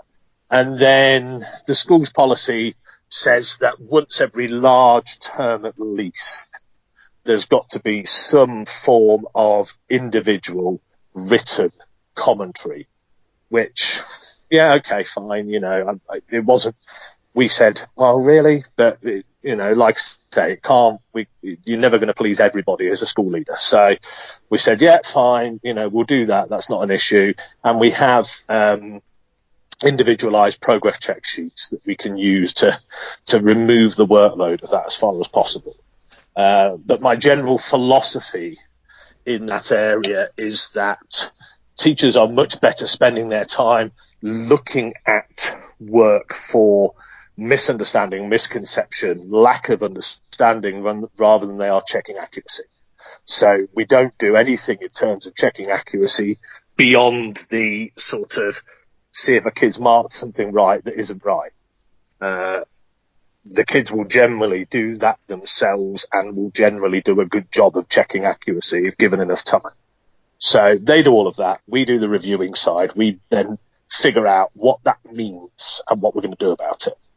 Yeah, it seems very, very sensible, Peter. Particularly the whole class feedback. It's been a real kind of game changer to me over the last couple of years. But I think you've hit the nail on the head there. It's what does it mean and what are we going to do about it? Because again, it's all well and good adopting a policy of whole class feedback purely to save teachers time, but if it doesn't they're kind of translate to have a positive impact on the class, then it's still a waste of time. It's still a waste of teachers' time doing that. So that's what I do. Try to find the areas of serious misconceptions and then deal with them in the appropriate way, whether that's reteaching, whether it's modelling, whether it's giving more practice and so on and so forth. And as you say, like the kind of critique to whole class feedback is, what about the child who could do it? What about the child who actually understood that? But it's not as if it's a waste of time for them either. It's further practice. It's giving them the opportunity to understand the misconceptions and where other students have gone wrong. It's given them the opportunity to provide an explanation that makes sense to them, that may make sense to other kids. And my favourite thing to do now, if a child's got something right, is I say to them, can you think of 2 different ways to explain it? 2 different ways to make this make sense to somebody who's still confused. So with whole class feedback, it can still be effective and useful for the students who've got that particular thing right. And it's certainly incredibly useful for the students who've struggled with it. Does that make sense? Yeah, absolutely. I mean, there's a million and one things you can do with kids, because what you do, you know, we give kids assessments, you've got one or two in the room that have got 100%. Hopefully you've got quite a few that score quite highly. So there's only 1 or 2 things to pick up on perhaps. But, you know, those kids that have got 100%, well, you know, create a question that's harder. You know, create one that's harder than what's on there. Create my bright spark for when I teach this next year. You know, that's easy enough for them to do. There's always, and like I say, there's always more things you can prompt with an idea. So give them a different way of looking at it, or ask them to look at it in a different way. Ask them to engage with something that forces them to think about it in a different way than the way perhaps that you've been looking at within that particular unit. There's loads and loads of stuff you can do there. And like you say, while they're doing that, that's the one time where actually I will have quite happily people working on slightly different things. Because if I'm needing to reteach something or re-practice something to the majority, I am quite happy to have one or two just working on something slightly different to develop or to just broaden and deepen their understanding of a particular concept. Because, like I say, I'm not in the business of making kids stand still while others have to catch up. I am in the business of trying to get up. But I'm not going to, part of the strategy, it would be an unfair part of the strategy to say, well, you guys all stand still until the rest of us reach that point. That's just holding kids back for the sake of holding them back. Absolutely. Superb. Next question, Pete. You've kind of alluded to this a little bit, but can you just describe your departmental meetings? How frequent are they and what do they look like? Yeah, so the frequency of them has changed every year I've been at the school. They started okay, got a little sparse, and then we've gone a lot better this year, and this year in particular, we've got one every 2 or 3 weeks or so. Normally, certainly one every about a 4-week gap. Taking out that half terms is the maximum. So I had one, the Monday before we broke up. We're on February half term now when we're recording this. So I had one the Monday before we broke up, and I've got another one the first Monday back, and then about 3 weeks later I've got another one, and they're an hour nominally.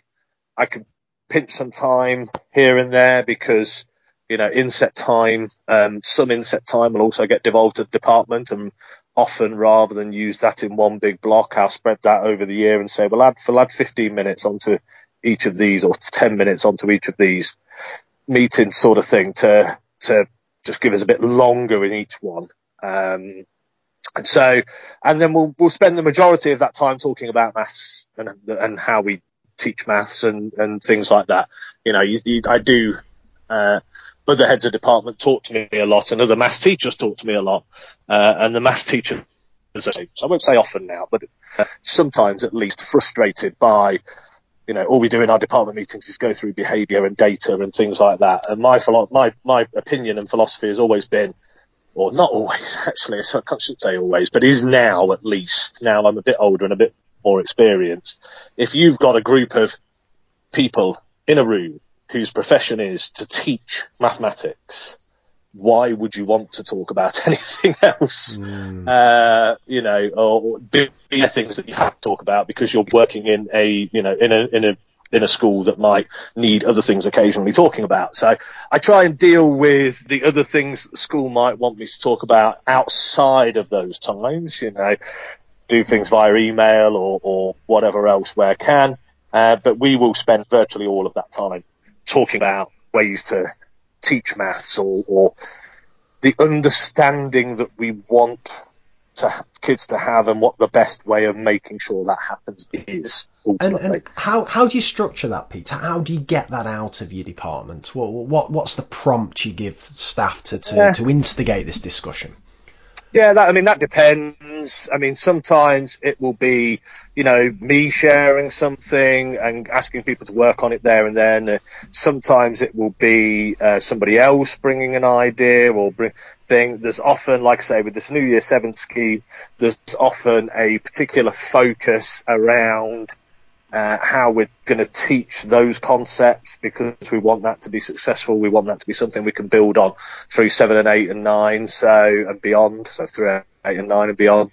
So there's normally at least part of that time spent actually looking at the concepts that are going to be coming up on the year 7 or 8 scheme and the year 7 scheme at the minute, and examining those, the people who designed the teaching material for those, saying this is why we've done this is what we've done here and why we think this will work, and we will look at that and go, well, what about this? What have you thought about that? Or actually, that's fine, we're happy with that works, we can see why that's important. I've done one recently where I've said to each of the members of the department, go away from one meeting that we did, go away and think of a procedure. Could be your favourite procedure, a process, whatever you want to call it. A method for doing something that's vaguely mathematical, with a way of showing why that procedure, why that process works in the way that it works. They don't have to use manipulative and representation there, but those things are available. We have them quite well stocked in the department, and I've made sure of that. So they will, we did that. Half the group fed that back literally at our last meeting, and the other half are going to do it on Monday, taking us through a procedure and how we can support making sense of that and what we need to have in place beforehand so that kids can make sense of that. So, the different prompts, it could be something that I'll give them to read and then question about and think about and discuss and create. Pete, let me ask you this, and again, this is something you've alluded to a little bit in terms of your planning when you describe the Year 7 unit, but do you think maths departments should have common approaches to teaching some topics, to teaching all topics, or again, should there be freedom for teachers to take it in the way that they choose and they see best? Yeah, again, it's an interesting one because, in terms of approaches, when you say approaches, what we often mean is a process we can take kids through. I am going to get kids to multiply numbers using the grid method, or I am going to get kids to multiply numbers using column multiplication. I am going to get kids to multiply numbers using Jealousy, or whatever else.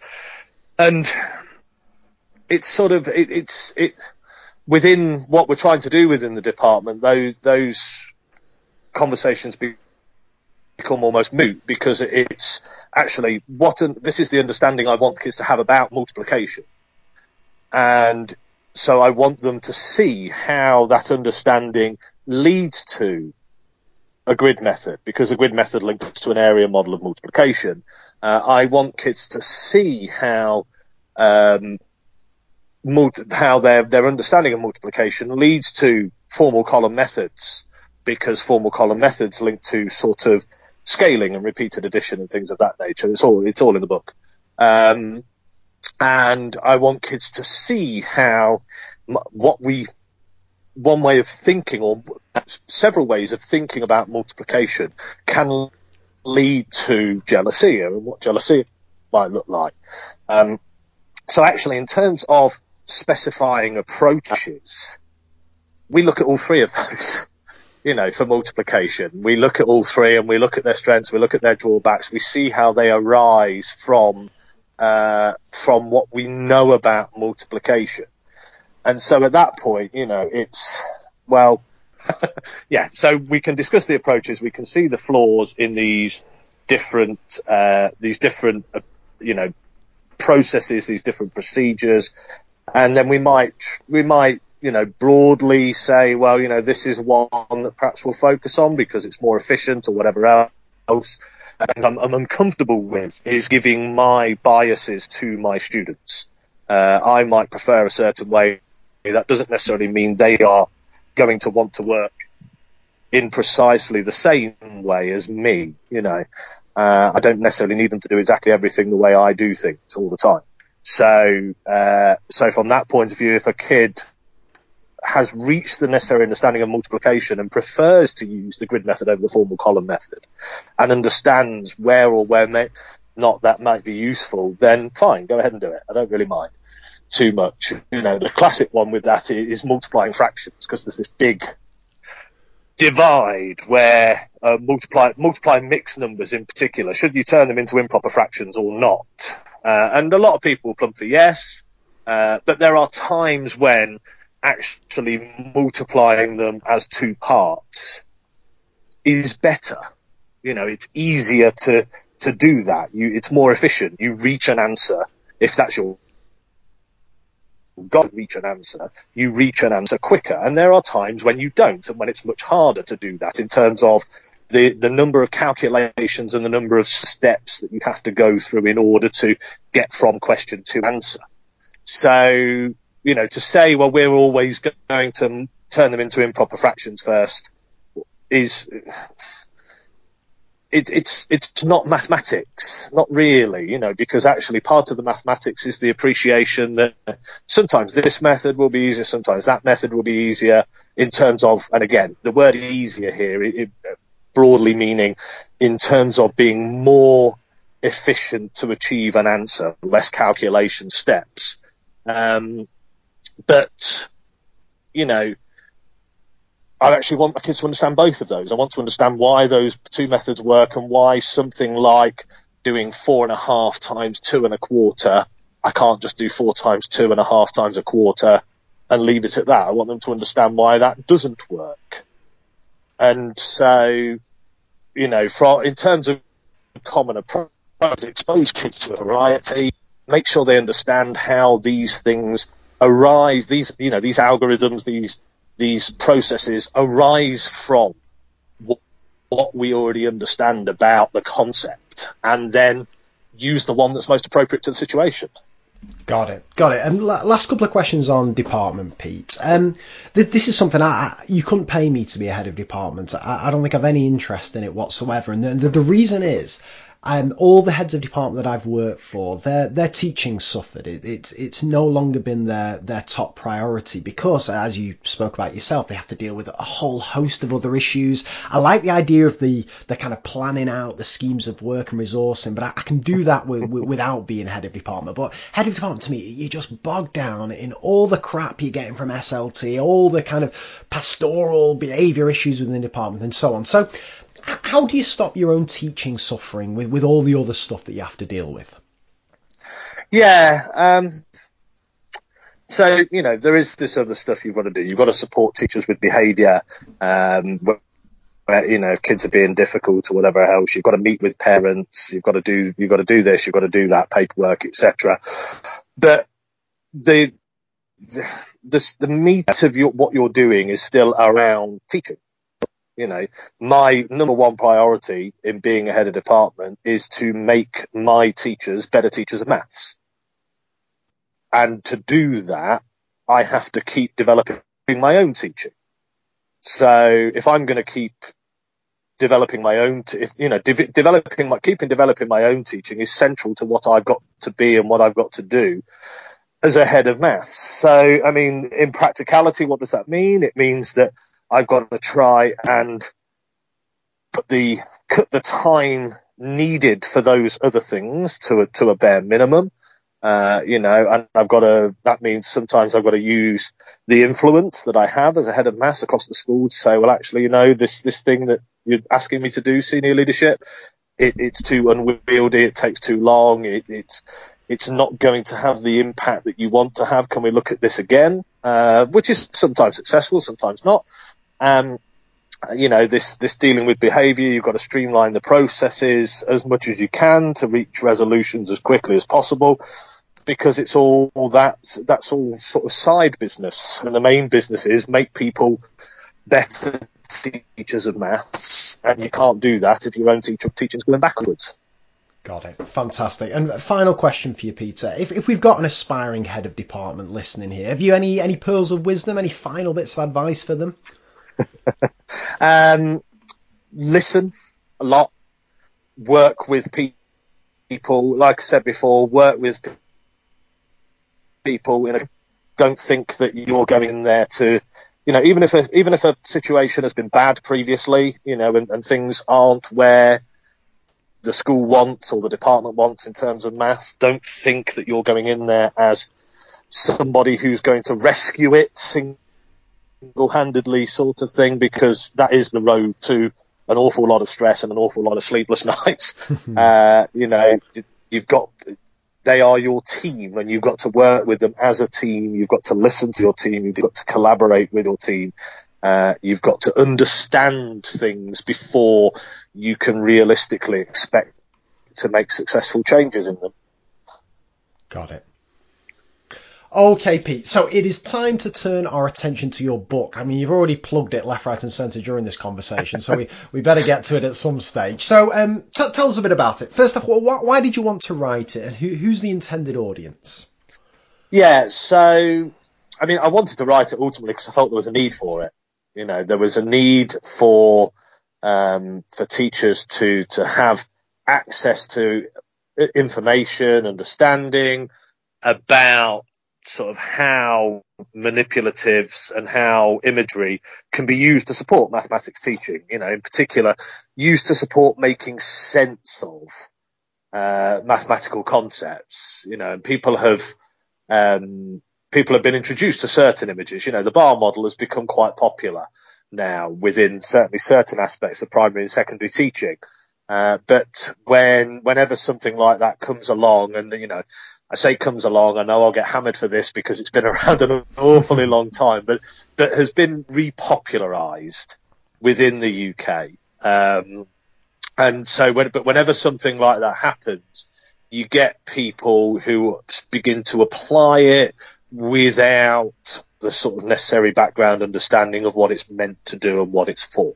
You know, and I've seen a lot of people now using the Bar model as a new process to teach solving ratio questions by, or a new process to link, you know, fractions with decimals and things like that. And that's really not what it's about. It's about, you know, allowing pupils to make sense of a concept so they can see how it's connected to other concepts. And so they can build these connections. You know, cognitive science is quite clear on the need to build these schema, these connected, related ideas. And the Bar model is one way of doing that. And there are other ways. And I thought, you know, people need to see this, to hear this, to understand that that's what the aim of these things is about. It's about making sense of. So, you know, for me, anybody who teaches maths, really, if they're interested in, and if they're using imagery to help make sense of things, or if they're using them and they're not doing that, you know, or if they're interested in doing that, then that's who I would like to see buying it. It was an interesting conversation actually with the publisher, because the publisher was at first a little shaky on this, you know, in terms of, well, half of it seems to be about the primary curriculum and half of it seems to be about broadly the secondary curriculum, you know, at least in terms of what's described in the national curriculum outlines.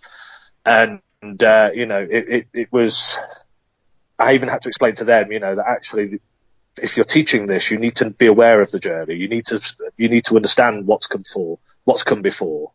And if you're teaching the early parts, you need to understand how that's built upon, so that actually you get this coherent, connected journey through mathematics. And that's what basically the book is designed to outline for certain concepts within mathematics. I mean, it's obviously not got every mathematical idea in there. It would be a much bigger book and it would take much longer to write.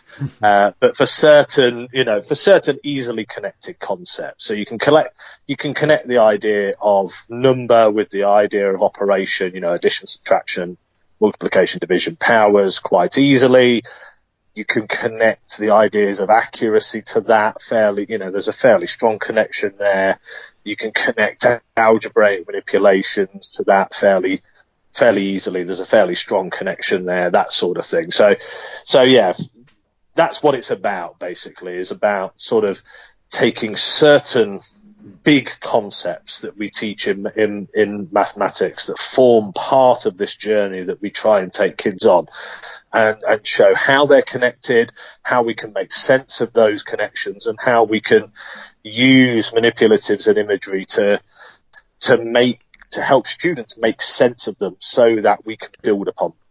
Got it. Fantastic. Now, there are two reasons why I really enjoyed the book, Pete. The first is I'd not read anything quite like it. I think you're right. I think that there is a need for this, a kind of a coherent approach that brings everything together.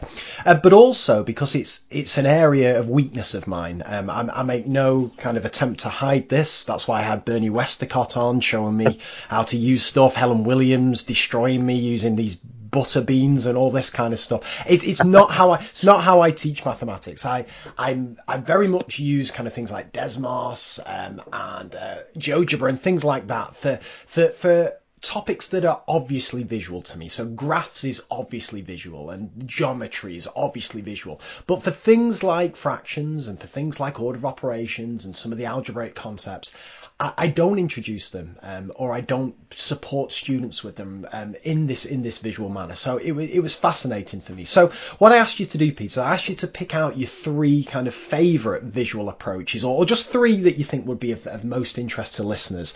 And what I'm going to ask listeners to do at this stage is, if you're driving in the car, this could be very dangerous to do, so don't do this. But if you're at home, if you go to the show notes page that this podcast is on, you'll find the 3 images that Pete's about to speak about, or later on you can refer back to these.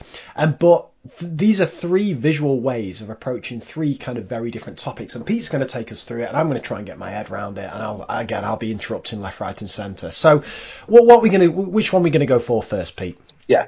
Or, of course, the one thing they could do is if they've already bought the book, they could turn to the parts in the book that refer to them. That would be better, because these are obviously 3 isolated images. And one of the things that's important in this is the use of multiple representation, multiple ways of seeing things, multiple ways of appreciating things in order to build that solid foundation. So I've chosen 3, 2 of which I've chosen because I feel that they are important, and that in a lot of places they're done quite badly, truth be told.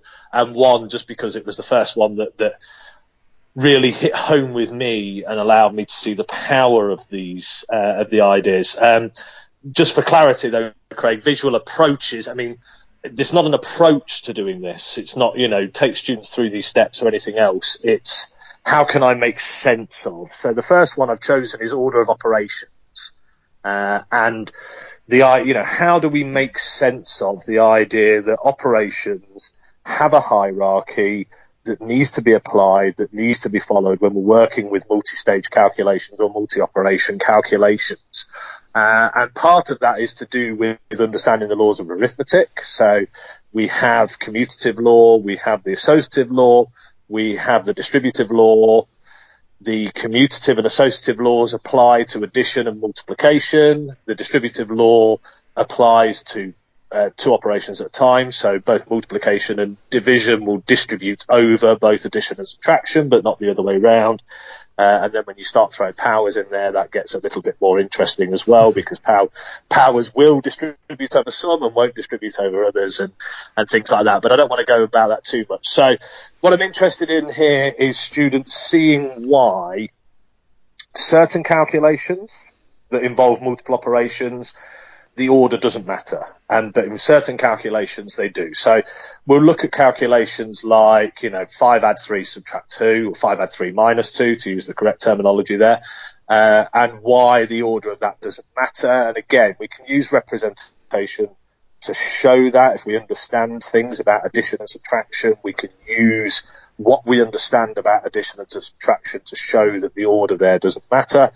But then the one I've chosen for... Go on, Craig. Yeah, sorry, mate. Just before we dive in, because I know Mark McCourt's always banging on about this. Well, how should I be saying that? What was it? 5 add 3. Can I not say subtract 2? Why am I going wrong there? This is Mark more than me, to be fair, and this is something that I picked up from Mark as well. Right. Minus is the verb. Okay. So when you do a subtraction, you minus. So if I'm doing a subtraction, I am minusing, kind of. I don't like that, but you get the idea. This is what Mark does anyway. So adds the verb, but adds a verb, but subtract isn't. Is this right? Oh, yeah. You really need to talk. He's coming back on. I'm going to have to get him back on. He does my head in. He does my head in with these Twitter polls, because I always get him wrong. So right, I'll pick that up. I'll pick that up with him, Pete. Yeah, fantastic.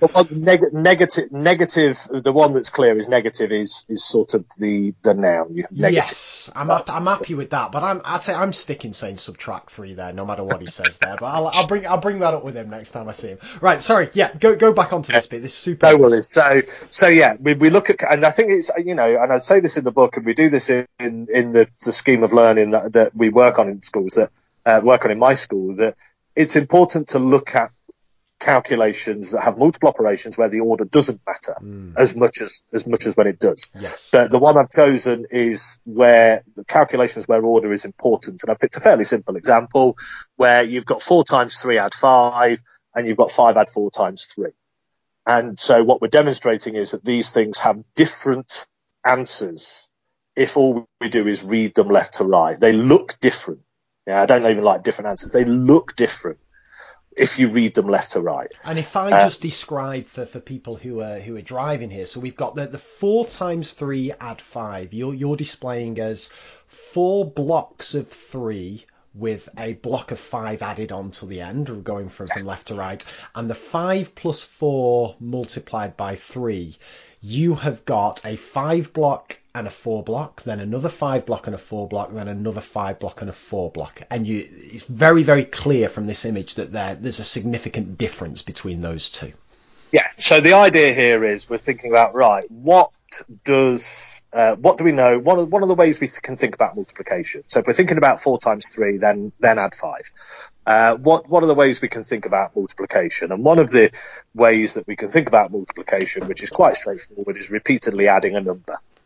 So, and this is pretty much the way that multiplication is introduced to most students. That 4 times 3 means take 3 and add it 4 times, or take 4 and add it 3 times. Some people say the order of that was important, others don't. I'm not really interested in that too much. So I have taken something that is worth 3 and I have added it to itself 4 times. I created a chain of 4 of those. Yes. And then I've added 5. And yes. So, if I'm doing this with kids in class, I might be saying to them something like, well, show me 4 times 3. And they might use 4 3 rods, and we're using Cuisenaire rods with this, the images of Cuisenaire rods. So they might show me 4 3 rods, they might show me 3 4 rods. I don't really mind. I might be more specific, and I might say, show me 4 times 3 as a repeated addition, something like that. Because we understand that multiplication has these different ways of thinking about it, and that's the one I particularly want them to do. But I don't really mind too much at this point. Okay, now show me that add 5. Okay, I'm not really even interested in the answer to that. I'm not interested that the answer to that is 17. I don't really care too much about that, and that's one of the things that you have to get kids away from sometimes, is that I've got to evaluate that. I don't really care about what that evaluates to be. So then I've said, right, so in the next image, it's okay, so let's switch those around. Okay, because we should be able to switch them around. Addition is commutative, and this is where the commutative law comes in. Addition is commutative, and if I'm adding these two things, the thing that's on the right-hand side of the addition and the thing that's on the left-hand side of the addition should be able to be swapped around. It's a law of arithmetic. That's the way arithmetic works. That's one of the things that we know that arithmetic does. So then it's like, right, so let's switch this around. Let's switch these two parts of the sum around. Show me 5 add 4. And so you get a 5 rod and a 4 rod connected together. Yes. And then show me that repeated 3 times. Now, what I could have done there is replace the 5 rod and the 4 rod with a 9 rod and then repeated the 9 rod 3 times. Or I could just do what I did, which is copy the 5 and the 4 rod repeated 3 times. And so there we are. We've now got that. And so the point is that these are different. So what that means is that if these two things can be read from left to right and can just be evaluated left to right, then they should be giving the same answer, because they should be commutative. But they're not giving the same answer, which means that reading one of these from left to right breaks the commutative law of addition and multiplication. Well, addition in particular in that case. Okay? It breaks the commutative law. The commutative law isn't working here. So the only recourse we have is to say, well, one of these cannot be read left to right. Yes. Yeah. One of these, if it's being read left to right, it's not working in the way that arithmetic is working. And so then you can go on to show that actually, okay, so we can use grouping symbols and brackets and things like that, to explain why the multiplication has to be done before the addition in there. And we can show that actually taking the 5 and then adding the 3-4 rods or the 4-3 rods creates something that's the same. So that's the solution to that break of the law of arithmetic. And that's what that is sort of designed to do. It's designed to say that, this breaks arithmetic. Arithmetic works in a particular way. If we think about this calculation like this, or these two calculations like that, then arithmetic breaks down. Something's gone wrong. So how do we put that right? Because we know that this must be a way that arithmetic works. Got it. And is this is this cognitive conflict, Pete? Is this kind of setting students up almost for a surprise, a shock? Because again, you look at that, the 4 times 3 plus 5, and you look at the 5 plus 4 times 3. You think of students' experience with addition. It's always worked from primary school, swapping your numbers around. Everybody's happy with that. It seems like this should work, but then there's a very visual, powerful way to show them that it doesn't. That's then a surprise, and then that then leads them into being kind of almost primed to hear the way that it should work. Is it part of the power of this, that, or am I talking nonsense there? Yeah, no, I suppose you could see it that way. Certainly, I mean, you could set it up like that. Definitely, you could set it up like that for that to be something that kids aren't expecting. You could set it up in different ways where where you could say, well, we're going to demonstrate that these two things are not the same, and then it wouldn't be a shock that they're not the same, because kids are expecting them not to be the same. And that's where, when I spoke earlier about teachers bringing their own individuality to that, I can't, there might be slight pros and cons to one of those ways of saying it, or others, or different ways, or a number of different ways you could do that with lead students to that awareness. But there are probably pros and cons to each of them, but that would depend on the teacher and their style and the way they like to interact and work with students.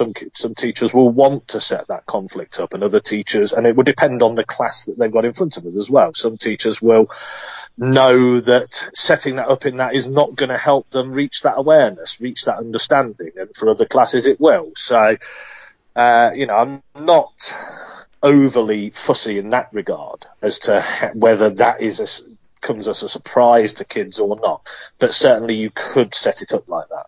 Got it. And can I just check, just to clarify, Pete, this is before any mention of the order of operations or BIDMAS or whatever you want to call it. This precedes that, is that right? And this is the way into then understanding why we have a need for these order of operations and these kind of rules that go along with that. Yes, I mean, we don't use the word BIDMAS or any of that. It's the idea of BIDMAS or PEMDAS or GEMS or whatever sort of bit is, it's not something that that I want kids shortcutting to, because there shouldn't be shortcutting this process. There shouldn't be shortcutting, in my opinion at least, they shouldn't be shortcutting this idea. But yes, this is a sort of, so we do this at the beginning of our key learning point around understanding why operations have a hierarchy. And when we put that into, when we approach that with kids, we first of all we do very similar to that. We only look at multiplication and addition to start with, and demonstrate and explore and explain why they need a hierarchy, and then we can build that. Okay, so if they have a hierarchy, what else does, and stuff like that. And that's the point where you can go a little bit quicker, because kids are used to the idea that these things actually have a hierarchy. These things matter. The order of these things matters. Got it. And can I just ask you, just before because this is absolutely fascinating, this, mate. Can I ask, where does it go from here? So once we've got this diagram here, we've established that they're different. Then I can see kind of two ways. There's either the need to introduce brackets on the to kind of get them the same, or there's the need to start talking about which order we do things and so on and so forth. Which way do you go with this? And is there again, is it another diagram that follows it up? So we'd aim to do both. Ultimately, we'd aim to say that if we want the outcome to be the bottom picture, then the established thing to do is to use a grouping symbol, to use brackets. Okay. But the other side of that, we do want to say, you know, without grouping symbols, we need these to have the same answer. Arithmetic doesn't work otherwise unless these things have the same answer. So what do we do? How do we make sense of this line? If the second calculation, if it's got to have the same answer as the first, or how do we make sense of the first line if it's got to have the same answer as the second? The first line fits with what we're used to seeing. The second line, you know, repeating a sum like that, we've seen it with the distributive law. And that's the sort of key thing there is we recognize that this 5 add 4 repeated 3 times is what we're used to seeing with the distributive law. And the distributive law requires brackets. So actually, because we've already worked with the distributive law, because we've made sense of what that looks like, then we can see that this bottom picture almost should have brackets in it. It should be the result of something that is bracketed. So the fact that it doesn't have brackets in means that we can't just be reading that left to right, and that the correct thing to do there, and the correct way to imagine that calculation is to imagine the 4 times 3 being multiplied and then the 5 added. And we can show that, you know, you can show it with a 5 rod and then 3 rods. And that brings those, you can see that those two things are the same. But you have to consider that part of the sum first, as it were. Got it. And can I ask, this may be on to a kind of wider point that we'll probably pick up once we've gone through these 3 things, but just to ask you now, Pete, whilst this kind of demonstration's happening, and I know that you've built these images using MathSpot that we'll talk about later, and obviously this can be projected on the board.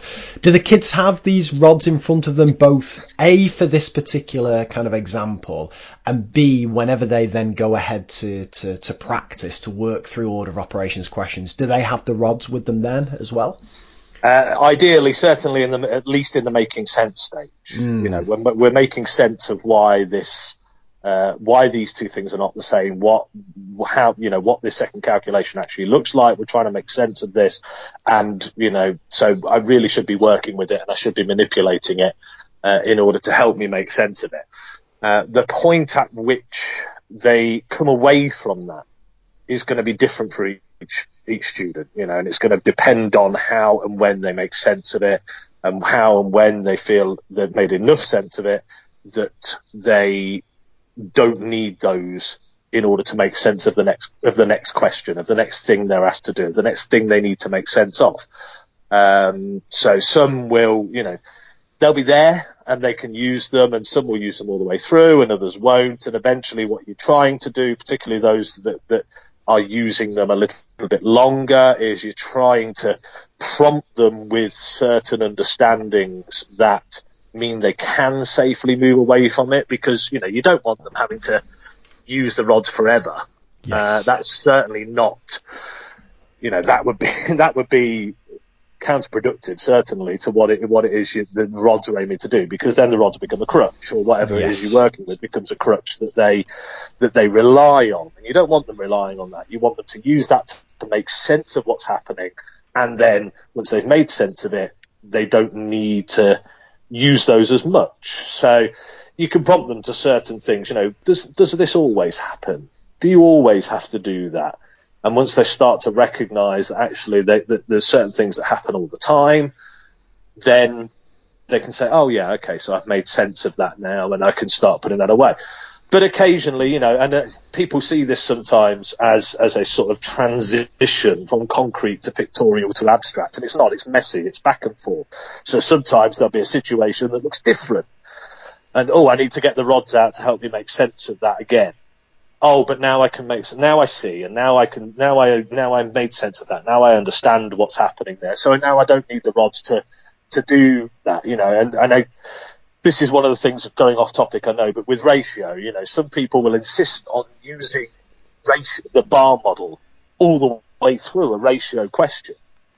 And no, use the bar model to make sense of the question. And when you've got enough sense of what's happening, then you can just go back to calculation, or you can go into algebra or whatever else, because the model is a tool to make sense of the thing until you have enough of an understanding that you don't need it anymore. That's interesting, that, Pete. Does that go? Because one thing I really picked up from speaking to Helen Williams is that one of her big kind of beefs is that, and I think Mark McCourt even put this on Twitter at one point, that these visual approaches are seen by some students as the kind of thing you go to if you're struggling, and that once you've kind of got your head around it, you essentially forget the visual approach, and then you crack on with either algorithmic or whatever other method you want to go to. But what Helen Williams' point was that these should always be available to students to kind of help them, to extend them, to challenge their thinking. And I think Mark's point that he mentioned on Twitter was that sometimes it can require an even greater depth of thought to be able to represent problems in these visual ways and so on and so forth. So do you agree with either of those viewpoints? Is there a danger that if it's just used for sense making and then put to one side, that something's lost there, the kind of journey isn't complete? Does any of that make sense? Yeah, well, I mean, when you talk about sense making, you might have to, a problem might be presented in a way that you need to make sense of. So the fact that you've made sense of how to calculate speed, and you understand why that when you need to calculate speed, you need to take a distance and divide it by a time. Yeah. And you can understand that, and that's all well and good. That's all fine. But then I might present you with a problem that's just tweaked or changed a little bit. Maybe the speed is given, maybe the time is given in hours and minutes. Yes. Or maybe the distance is given in meter, or if you're doing distance and speed to create time, maybe the distance is given in kilometers and the speed is given in meters per second or something like that. And I might then have to use a bit of support to make sense of that. And so I might want to go back to my be it rods, be it bar model, be it whatever. I might have to go back to that in order to make sense of it. And that shouldn't be seen as a failure. That shouldn't be seen as something only the kids that don't have understanding do. Because the whole point about understanding is it branches off and it leads to other things. And so, I understand this, and my understanding grows and grows and grows the more I'm exposed to different ways of being tested or having to think about an idea. And so, I might need to go all the way back to getting the rods out again to help me make sense of this. Or I might just be able to draw a picture of it. Or I might immediately be able to make sense of this because of what I've done before. Different kids will be at different points and will need different tools at different stages in order to make sense of what's going on. So I get Helen's point. They should always be there because you're never 100%. Or they should at least be accessible, because you're never going to be 100% sure that every kid is going to make sense of whatever it is you're doing, even if it's only a very small step from something you've done before, without them coming back to those, to those tools, to that visual model, or to that manipulative. But at the same token,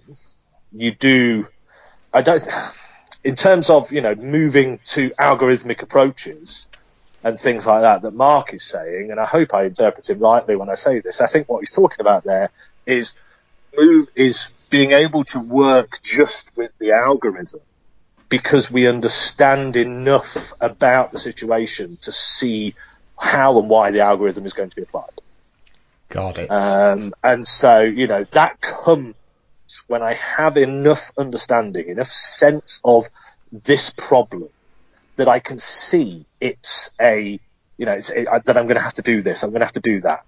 Again, take the example, speed's a great example for that. If I understand division, if I really understand division, then actually I can look at a speed problem and I can see why that is a division problem. And so I can see that all I need to do is apply the division algorithm, and, whatever that might be, it might be that actually the numbers are simple enough that I can use my known multiplication facts to do that division. It might be that I have to resort to a formal division algorithm. whatever, but I can apply that and I can work purely in the abstract because I've already got enough sense of division to recognize this as a division problem. Other kids might look at the speed problem and not immediately recognize that it's a division problem. So we might draw it, or we might get some manipulative out to help them make sense of the fact that this speed problem looks the same as other division problems that they've done. Yes. And so once they recognize that this speed problem, or calculating speed in general, is just the same as other division problems that they've come across, then they don't need the model anymore. They don't need to draw pictures anymore. They can just, oh yeah, I know, I remember now. This is just division. Got it. And that's the idea. That's what I think both Helen and Mark are talking about in their own way, and certainly that's the way I see these things. Got it. I think I'm getting my head around it. But I'll tell you what, we need to dive into this fractions division, Pete, because this has been a source of kind of bit of conflict for me over the years, and I talk about this exact kind of this exact example in my book about how, for me, this is a classic case of I would show students how to do it first, and then I would return to the why. And it's interesting here because you've got this visual approach to fractions division, and again, people can look this up either in the show notes or in your book, but I'll do my best to describe this, and then I'm going to talk about my kind of view of this, and I'm going to hand over to you. So the question you illustrate, or the problem you illustrate, is 1/3 divided by 2/5. And you have a diagram here, and you put in the text below. In the diagram, the yellow bar represents 1/3. So we've got a yellow bar here that takes up 5 kind of squares on the grid. And then and the green bar represents 1/5. So you've got a green bar below that's taken up by 3 squares. And then you've actually got another green bar next to that because the problem is 1/3 divided by, you've got another green bar below because the problem is 1/3 divided by 2/5. So we've got a yellow bar, which is 5 across, and then below it we've got 2 green bars, which are 3 across. And then the sentence is, this shows that 2/5 is to 1/3 as 6 is to 5, or as 1 is to 5/6.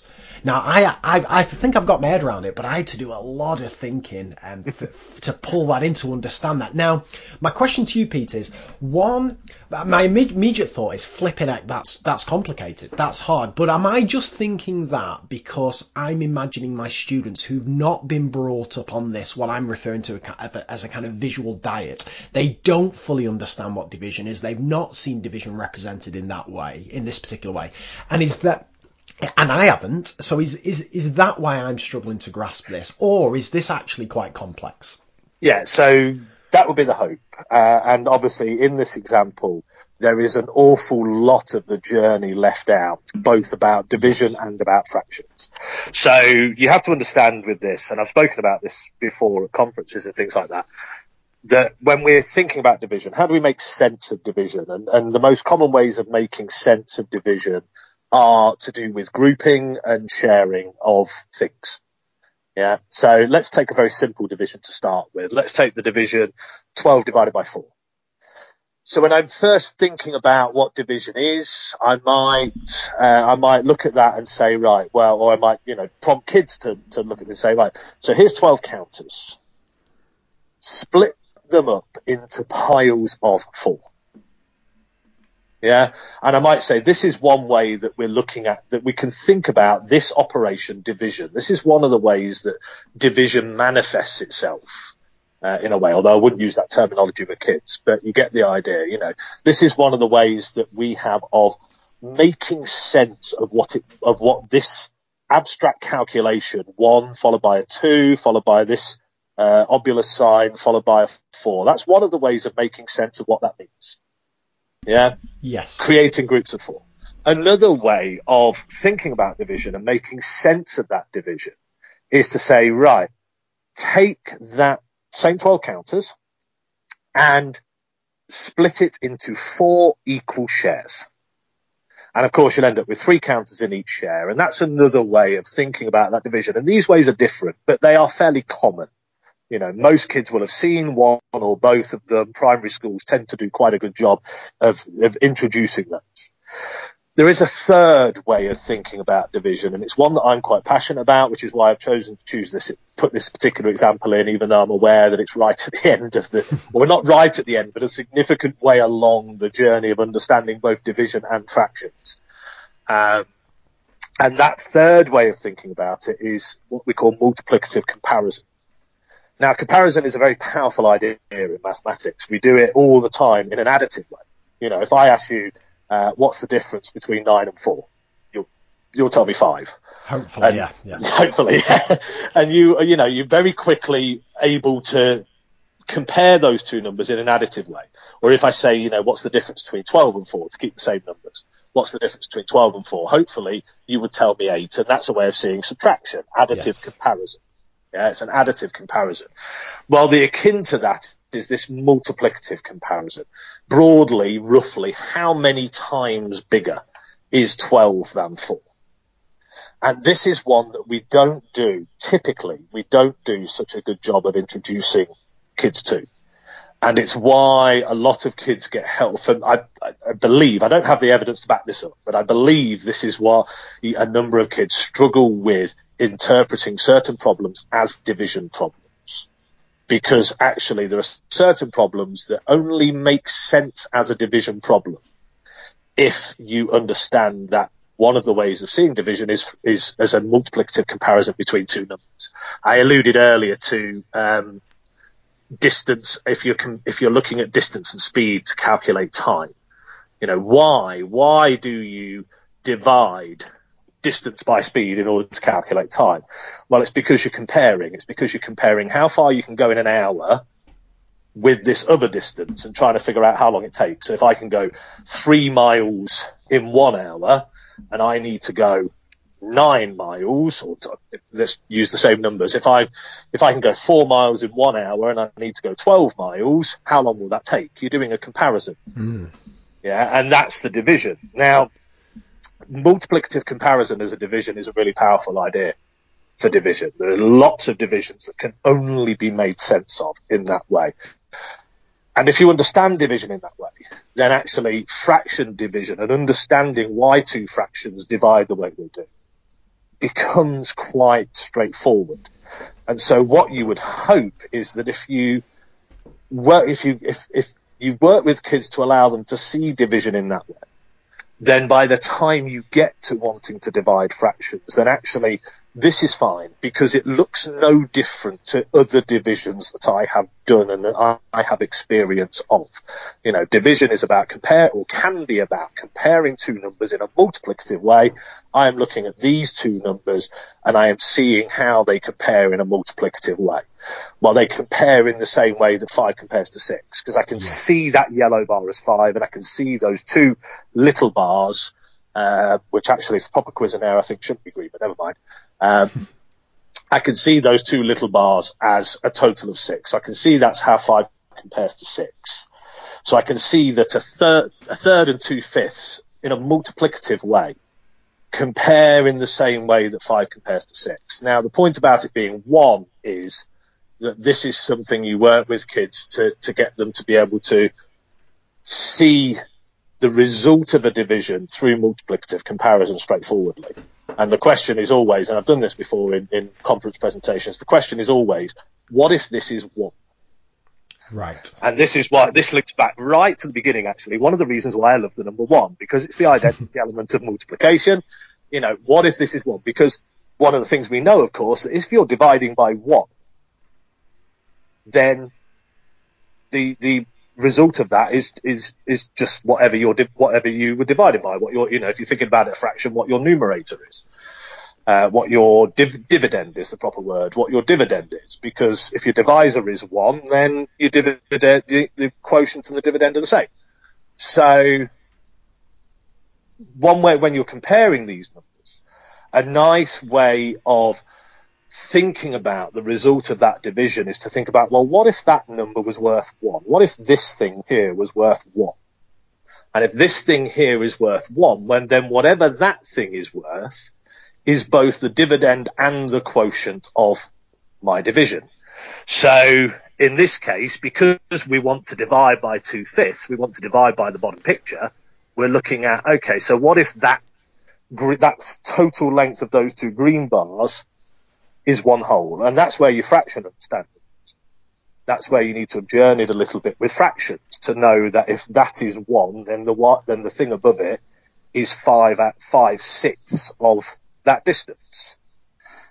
It sounds complicated, and it's hard to explain in 2 or 3 minutes, because what we're talking about is several months, possibly several years of a journey about and through understanding division and what division does and the different ways that we can see division. But without it, it's actually very difficult to, I mean, there are other ways of explaining why, you flip the second fraction when you divide and you turn it into a multiply. There are other ways of explaining that. But actually, for me, they're harder than just building up a proper understanding of division right from when you first talk about division.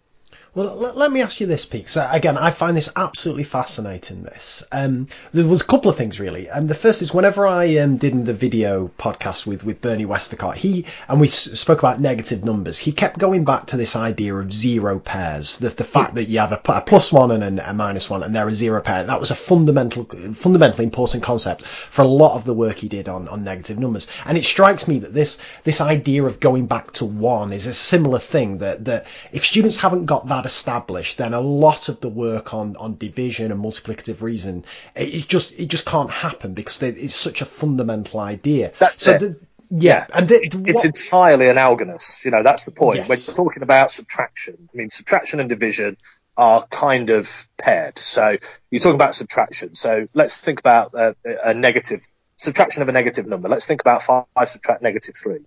Yeah. So let me ask you this, Craig. If we think about 5 subtract -3, yeah, what if you made the -3 0? What would you have to do?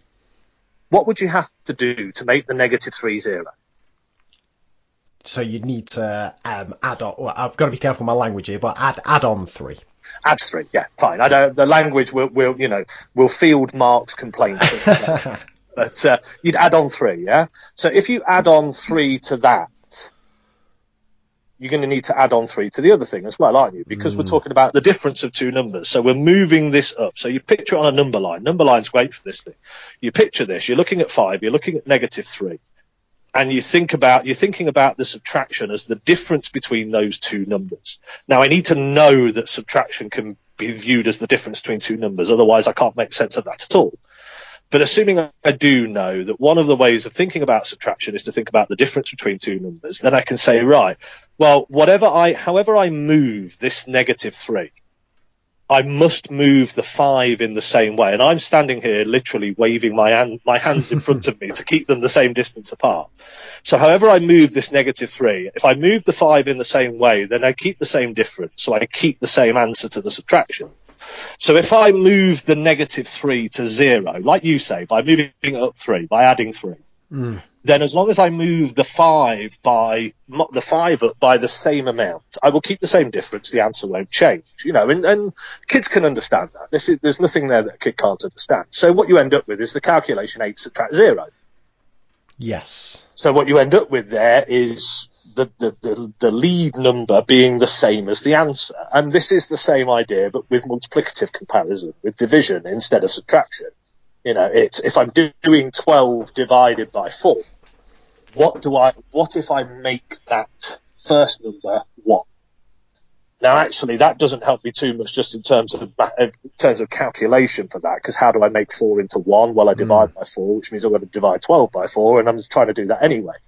But if I make sense of that division in this way, then actually, although it doesn't necessarily help me too much with that division, it becomes a really powerful model that I can bring back and use to help make sense of later divisions, where it does help me see why the way of doing this division is what it is, why this process works in the way it does, and why this algorithm works in the way it does. And if you have kids that understand that making the divisor 1 is an important aspect of division, then actually that division becomes child's play, because then you can just ask the question. So mathematically, numerically, how do I make 2/5 into 1? Well, I multiply it by 5 halves. So I'm multiplying the third by 5 halves as well. And oh, look, now it's 1 and blah, blah, blah.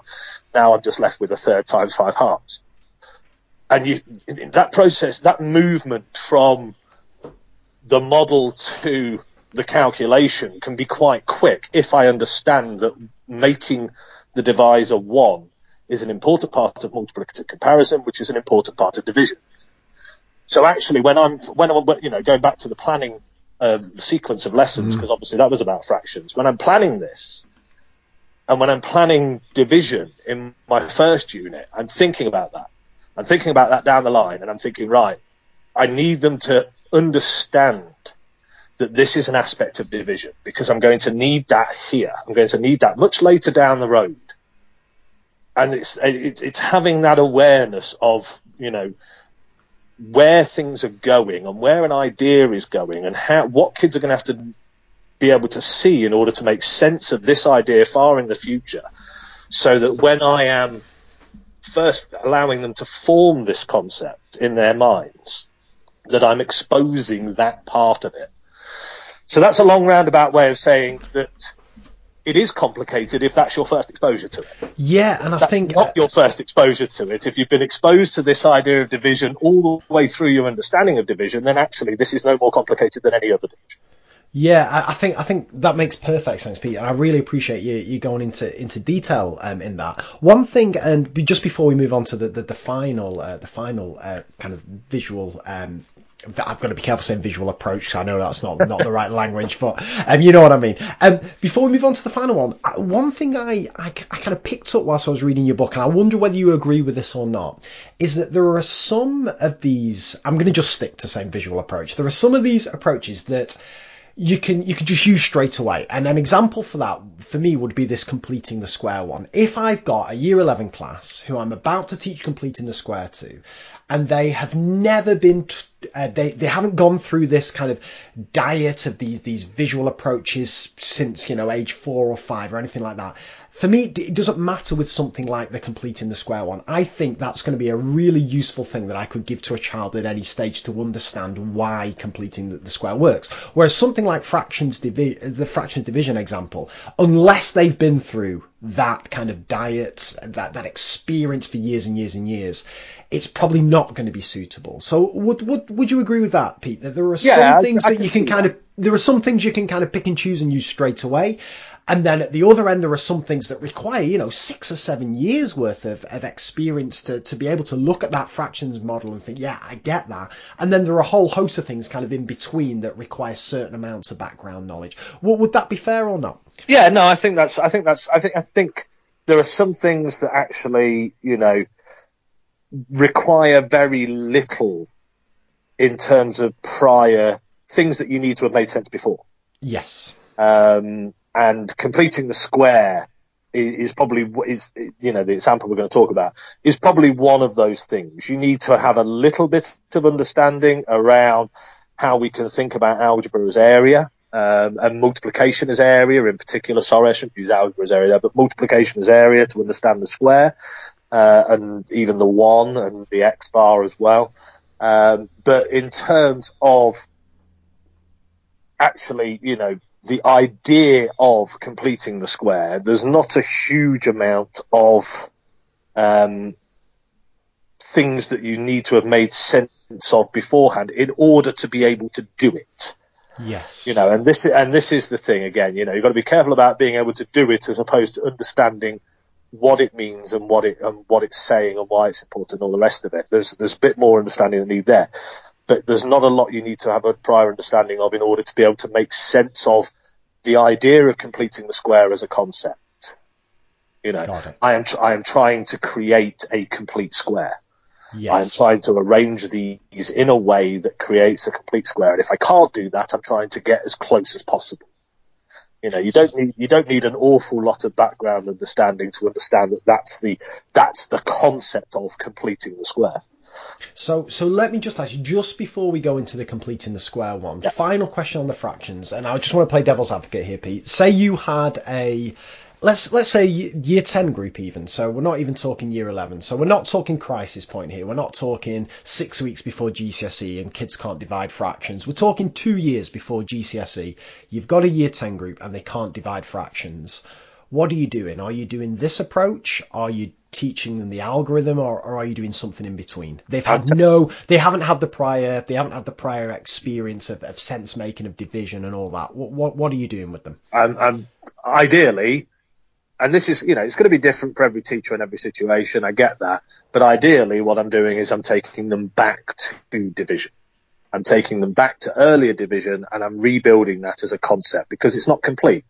Yes. Yeah. The foundation isn't there. So at that point, anything I choose to add to their knowledge of division, that's what I'm trying to do. Is I'm trying to add to their understanding, their knowledge of division. Anything I add to that, I am adding on a very shaky foundation. So from my point of view, I need to firm up that foundation. And again, this goes back to Mark's idea of teaching the wrong maths. For me personally, if they're not in a position to understand that, it's because they don't have that understanding of division. That's going to keep causing me problems. Yes. It's going to cause me problems when I deal with division of fractions. It's going to cause me problems when I want to do other things in the realm of proportion. It's going to cause me problems when I want to look at speed and time and density and all of these compound units that rely on division. That's going to keep causing me problems over and over and over again. So I'm going to go back to division, and I'm going to put that foundation in place. I'm going to put that brick in place that says, you know what, let's go right back to looking at things like 12 divided by 4 and how I can make sense of that as a comparison. And then let's look at other division problems and how we make sense of those as a comparison. And now let's look at fraction division and how we can make sense of that as a comparison. Because anything else, Dave Hewitt writes very nicely about this. There's a paper which you can add to the show notes if you want. Anything else is working purely in the realm of memory. It's working purely as if it's arbitrary knowledge, because they don't have the model to connect it to the other things that they need to connect it to. So there's no way that they can see that as reasonable. You look at fraction division for the first time, and it looks nothing like any, if you're looking at it from a purely algorithmic approach, it looks nothing like any division you've ever done. Yes. Any division you've ever done, you've never turned it into a multiplication. Why are you doing that? You've never turned a fraction over. You've never reciprocaled a fraction, if you want to use the proper term. Why are you doing that? It looks nothing like any other division that I've ever seen before.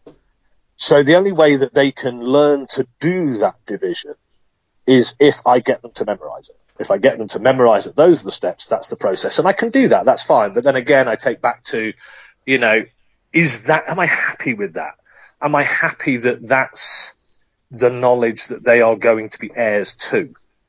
Instead, can I look at it and go, right, well, you need to understand a bit more about division before you're ready to deal with this. And if I don't give you that understanding about division, then, or if I don't allow you to reach that understanding about division, because I can't give it to you, but if I don't allow you to reach that understanding about division that is necessary to understand why these things divide and why this process looks like it does, then actually you're going to keep running into problems all through.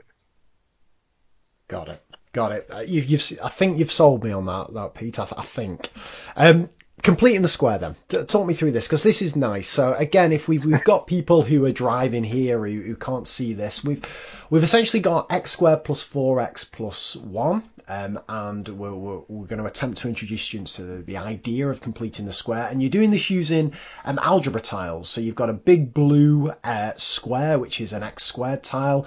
And then you've got 4 x tiles, which are the same height as the x squared tile, but I believe have got a kind of base or a width of 1, and then you've got a 1 square, which is 1 unit by 1 unit, and you've arranged these in an order in an attempt to make as close, as you say in the text, as close as possible to a perfect square. And we can see, however we organise it, there were 3 of these single units missing, which is going to lead nicely to the completing the square form. So my question here is this is obviously a nice example that you've chosen here. So we've got the 4, the 4x, it halves nicely, it fits nicely around the square, and so on and so forth. I take it you've chosen this on purpose because this is one that works quite nice for this approach. Would you then use a similar visual approach for the more awkward ones, or would it then be a shift to the kind of algorithm or the process to do it? You can do. It does. I mean, you can actually do it concretely if your tiles are flat. You can't if you're using rods because of the stacking, but you can. So, for example, if you were to just go with x squared plus 3x plus something, you can sort of stack the x tile so there's a half on one and a half on the other, and I explore that a little bit in the book. But and again, it comes. I talk about this repeatedly in the book. There comes a point where the model stops making sense. It stops helping you make sense of what is happening. And at that point, you've got one of two situations. You've either got to use a new model, if there's a new model that's better, or you've got to have reached the point where you're ready to work without the model. So as I say in the book, and it's not in this image, but it's in the book in a larger in the pages several times actually. I wouldn't blame teachers at all, and I think it would be a perfectly sensible decision if all you did while you are making sense of completing the square is stick to even coefficients of x, and you allowed the use of those to help make sense of why the coefficient of x gets halved, because that's the key thing here. The key thing here is when you complete the square, there are two sort of key things that we need to recognise: that the coefficient of x gets halved, and that you need you either a certain amount under or a certain amount over a complete square. So you're either subtracting or you're adding a constant term from this squared bracket. So I wouldn't blame teachers at all, and I think it would be a perfectly sensible decision if you stuck with even coefficients of x in order to make sense of why it halves. And that's what this image is designed to do. It's designed to help you, or both of these images, because there are two, like you say, as to why you have to half the number of x, because you end up, no matter how you go about doing this, you end up with half your x's horizontally on the top or bottom or both of the square, and you end up with half of your x's vertically attached to one or the other side of the square or both sides of the square. And so, this is aiming to help students make sense of why are we always halving the number of x. Now, I wouldn't necessarily introduce it by saying we're always going to halve the number of x, but what I'm trying to get to is them either recognizing through me prompting or through they're just naturally becoming aware of the fact that the number of x is always being halved. And so therefore the number that's the second number in my bracket is always going to be half the number of x. The part attached to the x along both the width and the length of the square is always going to be half the coefficient of x. If I can reach that awareness, then actually, again, we've made sense of it. And now we've made sense of it, we can apply it to anything. So I can apply it to something with 3x. With 3 as the coefficient of x, because I understand that it's going to have to halve. But I might need to, with some students or with a lot of students, actually look at that visually, because they might not make sense of that. They might say, well, I can't halve it anymore. Now if a kid's telling you can't halve 3, there's an issue there. There's an issue there, isn't there? That and you need to pick up and you need to deal with. But actually, I might choose to come back to the model in order to highlight that, in order to explore that. I might choose to give them back the algebra tiles and say, well, how could we create a total of 3 X's where we are still halving and things like that. And it is possible to do, but it does get a tiny little bit clunky. Yes. And so, generally for me, I would avoid it where I could, but I wouldn't be scared of having to do it if I felt that it was needed. Got it. Fantastic. Last couple of questions on the on this kind of on your book, in a sense. And the first was a question that came in on Twitter. Should you always start with the concrete when introducing a concept? I saw this question on Twitter and I gave it some thought, and I struggle to find a situation where I wouldn't want to. If it's something that is new, that I want to make sense of, then generally I'm going to need to have something to think about. In fact, I was at Teach Maths Northants last week on Wednesday, and Andrew Jeffrey was there doing the keynote. And one thing he said, which resonated with me and with the room, is if you're going to ask kids to think, you've got to give them something to think about. So actually, if I'm going to ask you to think about this new idea, I'm going to need to give you something to think about. Now, that might, I suppose, feasibly, it might be an image, it might be an abstract calculation, but if it's an abstract calculation in a concept you've never seen before, are you going to be able to think about that effectively? Are you going to be able to make sense of that effectively? I suppose it's feasibly possible. But for me, you are much more likely to be able to make sense and have something to think about if you've got something there in front of you that you can work with, that you can manipulate, that you can change and see what happens, that sort of thing. So that might be Cuisenaire. It might be, you've mentioned Desmos and GeoGebra. It might be that. You're doing actually exactly the same thing. Kids can change things, kids can move things, and they can see what happens. They can make sense of that, of how changes affect things, and make sense of what is happening there. And so that's, to me, that's exactly the same sort of thing. So I can't think of a situation where I wouldn't want to introduce an entirely new and alien concept without a manipulative or something similar to hand. Got it. Fantastic. And final question, Pete, on your book before we move to your reflections. Is there any? It's a hard one, this, but is there any one thing you'd want a teacher to take away from your book? What's the dream here, that they read your book, and what do you want them thinking or doing as a result of it? So, yeah, the big thing I want people to understand about the use of manipulatives and the use of imagery is that they are there to support sense making. They are there so that you can give students access to something that will allow them to make sense of a concept. And, this whole idea of whether you do that through explicit instruction or through inquiry or whatever else is kind of a side issue in that regard to me, because, that comes down to, am I helping you make sense of something by sharing my reasoning and my sense of this with you? Or am I purely allowing you to develop that sense on your own, given suitable prompts or whatever else? And people will, some people are good at doing the first, some people are good at doing the second, some people need to get better at doing one or the other, but we've all got ways of doing that. So whether we choose to do that by giving them a prompt to follow or sharing our reasoning with them, as long as it's the end goal is allowing them to make sense of what it is they're doing, what it is they're seeing, the concept that they're supposed to be thinking about, then I'm happy. And that's what the manipulative, the image is designed to do.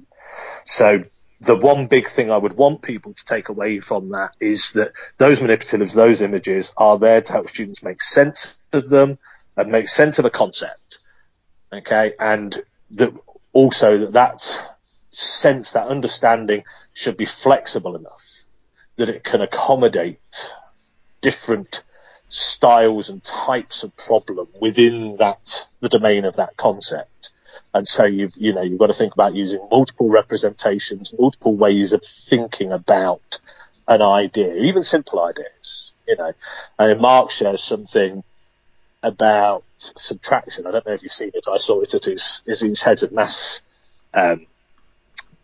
session that he runs, that if kids only have a way of thinking about subtraction as takeaway, they tend to be the ones that perform really, really low by the time they get to 16. Yes. So you've got this thing where you're first introducing a very basic operation, and in year one, and if they get stuck with that's the only way I can think about subtraction, then actually 11 years later, they're not performing. And that's because they don't have this enough sense of what subtraction is to have accessed the rest of the curriculum effectively. And they can't connect that to so many other parts, so many other problem types where it's not taking away.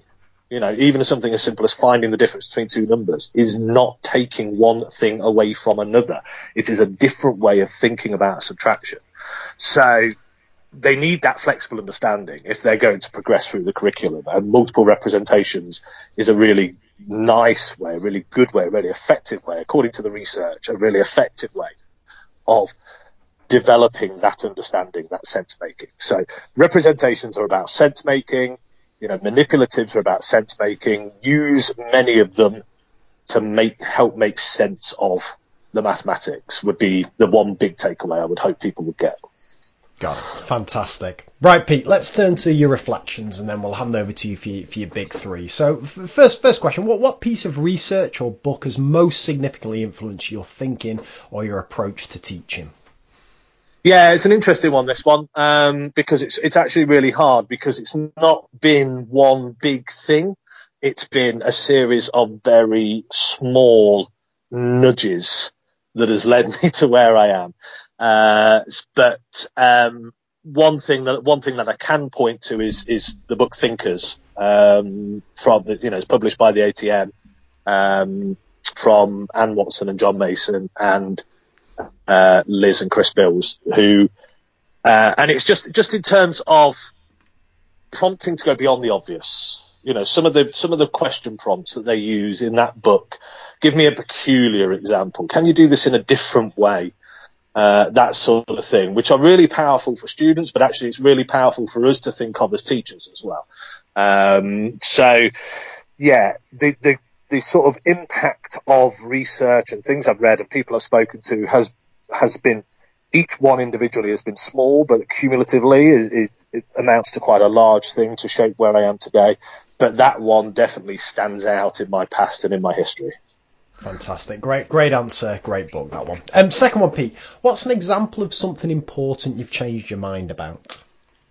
Yeah, so I've probably alluded to this several times, actually, and I wouldn't say I've changed my mind fully, but certainly softened on, is this idea of teaching procedurally, teaching to the test. Because, in the past, even just a couple of years ago, I might have been the word that comes to mind is almost rabid, not quite rabid, but, very, very of a mind that we've got to teach for understanding. We've got to teach kids to make sense of things. If we're not doing that, then we're not teaching maths, that sort of thing. And I would have that argument with anybody who wanted to stand up long enough and listen to me speak long enough to have that argument with. But, I've softened that in the last couple of years, certainly. I wouldn't say I've changed my mind on it completely. I think that is what mathematics teaching should be about. But at the same token, I recognise that actually schools are under pressure and kids are under pressure. We place a lot of emphasis in this country on a number that we assign to a child at 16, yes, in terms of their future opportunities, in terms of what we will then, in most cases, there's always exceptions to the rule, but in most cases, what we then allow them to go and do with their lives. So, and certainly in the next stage of their life. And so from my point of view, I've softened from that in terms of if you've got to take this and drill it and teach it in order to get it, and you think that's going to help get a kid over the grade 5 threshold or whatever else, the grade 4 threshold, which means that they can go on and do what they want to do it. And similarly, I had this discussion with Julia Test Maths quite recently. If you've got kids who have come with 11 years of not being able to really do maths, make sense of maths and everything else, and you've got 2 hours a week for a year to try and get them to a point where they need that for their next stage, then do what you need to do. I'm not gonna argue with you on that, and I'm not gonna try and browbeat you into my way of thinking on that. That's very sensible, Pete. I like that. And final question from me before I hand over to you: what do you wish you'd known when you first started teaching that you know now? This was the easiest question to answer out of all of them for me, because it was how much better it's possible to be if you actually take the time to think about it. I reflect on my career as a 13-year journey, and I'm quite embarrassed, similar to the admissions you make in your book, but I'm quite embarrassed to say that for perhaps the first 5 or 6 years, I didn't really think about teaching maths at all. Yeah. I thought about how to teach kids a bit, and how to manage behaviour and how to do these things. But I just taught maths in the way that I'd always been taught, in the way the book says I should teach it and things like that. And I didn't really stop and think about, what I was doing in terms of teaching mathematics. I was thinking in the realms of general pedagogy. And actually, when I had time to slow down, or when I had time and made time, because it's a bit of both, but when I had time to sort of slow down and really think about, and when I was prompted to really think about, what are you trying to do here? What are you trying to achieve? What is it that you want out of these kids in terms of their mathematical knowledge and understanding? Then actually that was a really important point in my journey.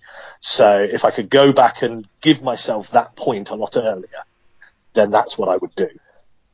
Fantastic. And now, Pete, it is time to hand over to you for your big 3. Now, there'll be links to all of these on the show notes, but if you want to take listeners through 3 particular websites or blog posts that you'd recommend that they check out. So go for it, Pete. What's your big 3? Yeah, big 3 are all websites, actually. And the first one is probably teaching grandma to suck eggs for your viewers, but it is www.twitter.com because I owe so much of the last sort of 4 or 5 years to that. Absolutely, it's power to connect people. I was talking to Mark about this the other day through Twitter, actually, but it's power to connect people is nothing like what I've experienced in the previous 11 years of my career before using it, or about 11 years of my career before using it. Mark talked about the teacher centres and things like that in the past, but they were, I clearly either missed those or they were gone before I arrived, because this is the most connected I've ever felt to other maths teachers, other teachers in general, in my entire career, is the last sort of 3-4 years that I've been using Twitter. So that's my first. The second one is www.atm.org.uk. Because I'm a member of atm.org.uk. So I'm a member of the Association of Teacher Mathematics, but actually because of the amount of thinking that has already been done and is there. You can go back into the old MT articles, you can go back into some books and things like that have been written by some of the really great maths educators of the last 50 years or before. And, to get access to that, if I was going to, talking about the previous one, if I was going to prompt myself to go back and think more about what I was doing, then there's no better place to start thinking about maths teaching more than to engage with some of the material that ATM have got there. So that's my second one.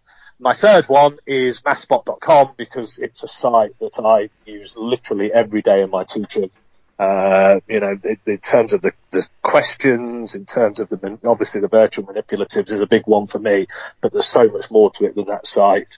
That's definitely the third one that I would say to all teachers, if you've never been on it, go and have a look, because it's absolutely amazing. the sort of stuff that Jonathan puts on there. And then I know that's a big three, but I must also mention number 4, which is the Crown House Publishing website, where you can find my book. There it is. Visible Maths is there on the Crown House website, or you can go to Amazon. Either way, that works. And find my book along with a host of other books on that site. So I know you said big three, but I had to mention those 3, and I can't get away without mentioning one more time the book and the site. I like that, Pete. I mean, you started with a plug, you've ended with a plug. I'll give you that one.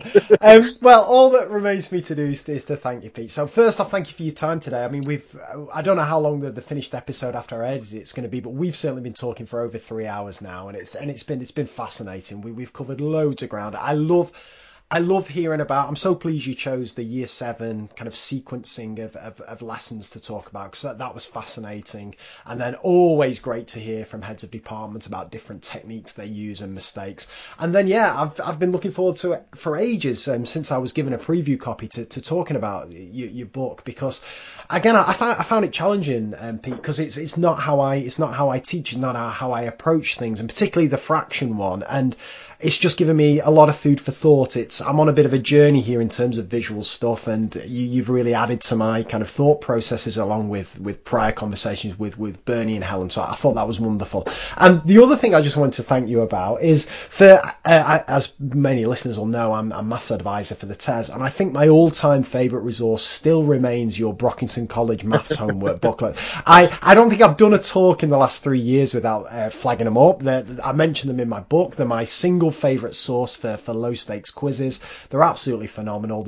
I'm sure every teacher, they must have been downloaded millions of times. I'm sure every teacher in the country's got them, but I'll put a link to them in the show notes as well. So Pete, for your book, for giving up time today, and for the best resource I've ever seen on TES, thank you very much. No, thank you, Craig. It's been brilliant. Really enjoyed talking to you.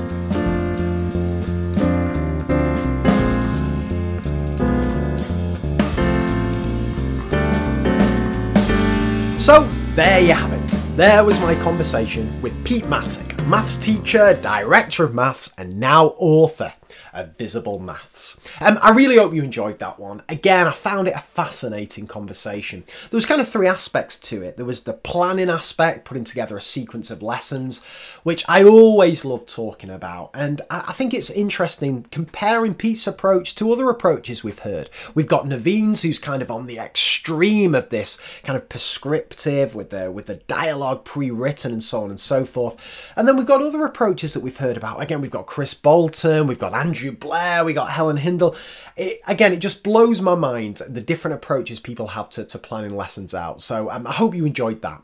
Then we had the bit about running a maths department, which again always fascinates me. Now, I've never been a head of department. As I said in the interview, I don't think I ever want to be a head of department, just because there are certain aspects of the job that just don't interest me, and I think would detract from other things that interest me far more and that I'm better at.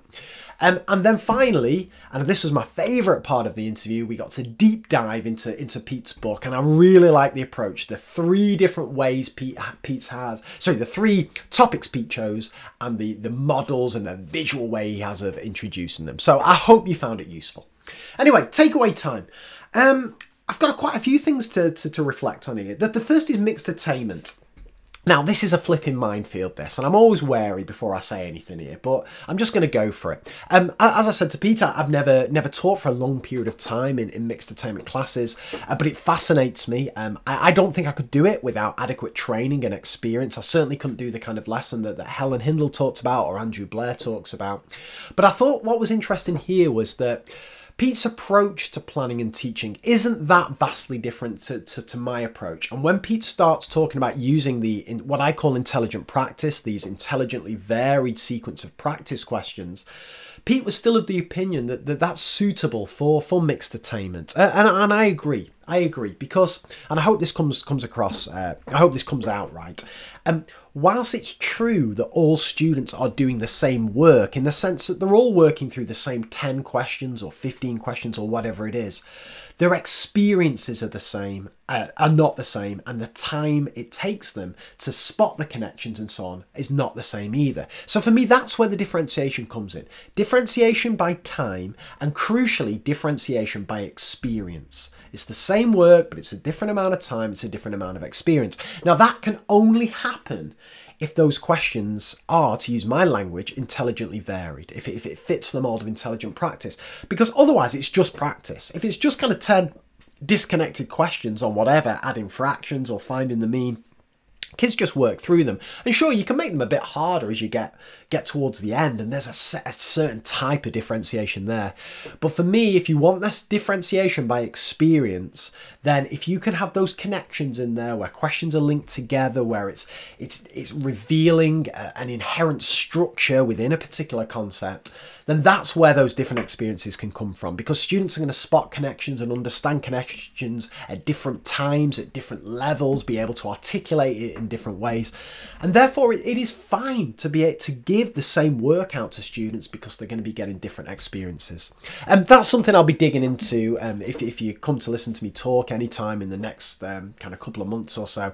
And I'll probably write about it at some point, because differentiation is still such a hot topic, such a thorny issue for teachers, and there seems to be this belief that it has to involve giving different work to students, which for me is just, it's completely unmanageable, and also leads us to make some dodgy decisions. How do we decide who gets the different work, who gets what work when we move kids onto different work? I'd much rather do it this way: same work but different experiences. The second thing I wanted to feedback from in this takeaway is whole class feedback. Again, as I said to Pete, it's been a game changer for me. It's the days of writing flipping personalised feedback for hours on a Sunday, and that feedback getting crapper and crapper as I got through this pile of books. Like, it starts off, it's a beautiful paragraph explaining what a child should do. By the time it's to book 25, it's like, just get on with it, just get it right. I'm at exclamation mark, I'm absolutely fuming. Whereas whole class feedback, just kind of taking a work, reading through it, picking out 2 or 3 misconceptions, 2 or 3 areas of weakness, and then tackling it as a class, whether it's modelling it, whether it's providing more practice, whether it's going into deeper problem solving. For me, that's the way forward, both from a time management perspective and a usefulness perspective as well. But again, I was pleased that Pete tackled this. What do we do about the kids who don't need that feedback, who've demonstrated in their work that they understand it? Well, firstly, they're not going to be at a major disadvantage if they do a bit more practice, but also there's lots of other useful things they can do. There's my one: think of 2 different ways to explain to somebody who's struggling how to understand this. And then Pete's one, I really like this one: write me a harder question than this. And you can imagine students answering that difficult question themselves, and then challenging another student who's finished to answer it, and so on. You know, that kind of stuff for me is useful. It's not gimmicky, it's useful, and it makes whole class feedback work. The other thing, couple more, order of operations. Before we get into the kind of visual stuff, just the fact that I like that Pete does examples that work, examples where the order matters and examples where the order doesn't matter. I think the danger that the trap I've fallen into in the past with order of operations is I always present students with examples where the order does matter. So it's your standard ones where, you know, your addition comes first from left to right, but you have to do your multiplication and so on. But it fits into this idea of examples and non-examples that I'm absolutely obsessed with. So the only way, or one of the ways for me for students to fully understand something, is to present them with examples where it works, but also examples where it doesn't work. So I like that. Give students questions where, yeah, sure, actually it doesn't matter which order they do things, but then here's one where the order does matter. And if you can convince them in a visual way that the order does matter and learn how to distinguish between the two, then even better. But examples and non-examples, absolute banker for me these days. I cannot believe I taught for so long without that. And then we turn to Pete's book. It's a wonderful book. It really is. I only have books on this show that I enjoy. There's been a couple of awkward occasions where I've read a book and I thought, didn't like it, didn't think I could get it. I couldn't like genuinely have a conversation saying I enjoyed it. So the episode was cancelled. But that's luckily that wasn't the case with Pete's, because I genuinely enjoyed Pete's book. The big kind of takeaway I got from it and got from our conversation was this idea of sense making. This idea that these visual approaches, and I know Pete tells me off for saying visual approach, but he can't chip in here because it's just me on this takeaway, so I'm going to stick with it. These visual approaches are really useful to understand why a procedure works. And the complete in the square one's nice for that. But then we switch to the algorithm because, as Pete says, and this is a quote from him in this conversation, there comes a point where the model stops making sense, stops helping. And for me, it comes in complete in the square whenever, again, we've got an odd number of x's, or we've got like a negative, and it becomes more cumbersome, more confusing. And we don't want the model to feel forced. We want the model to serve a purpose, to be useful to students. But the other thing I wanted to say about these models, and I think this is something that gets lost, people will know if you've read my book or heard me speak in the last year or so, about my example problem pair approach to worked examples. The idea of presenting an example, going through it in silence, using silent teacher, then it's narration and annotation, then it's copy into books, then it's your turn, and then it's show call. That approach doesn't mean that you can't use these models, these visualizations. It works just as well for me. So if I was teaching complete in the square, I'm probably going to take Pete's model and I'm going to demonstrate that in silence to the students. Then I'm going to narrate and annotate over the top. Then they're going to copy it down. Then I'm going to give them a similar problem, a complete in the square problem, and ask them to create a model for that, for your turn. Then we're going to do it in show call. So for me, these visual approaches are perfectly suited to example problem pair, just as more kind of algorithmic or procedural approaches are. So I just wanted to make that clear. For me, example problem pair doesn't say to a teacher, you have to do it in this particular way. You can do it in any way you want, multiple representations and so on and so forth. For me, example problem pair is just a really effective way for me of conveying the method or an idea to students and then getting them to practice and so on. Final couple of things. I think it's important just to reiterate this. There aren't many quick fixes in Pete's book, and that's not a criticism at all. There are some things that you can use straight away, some nice models, and completing the squares one.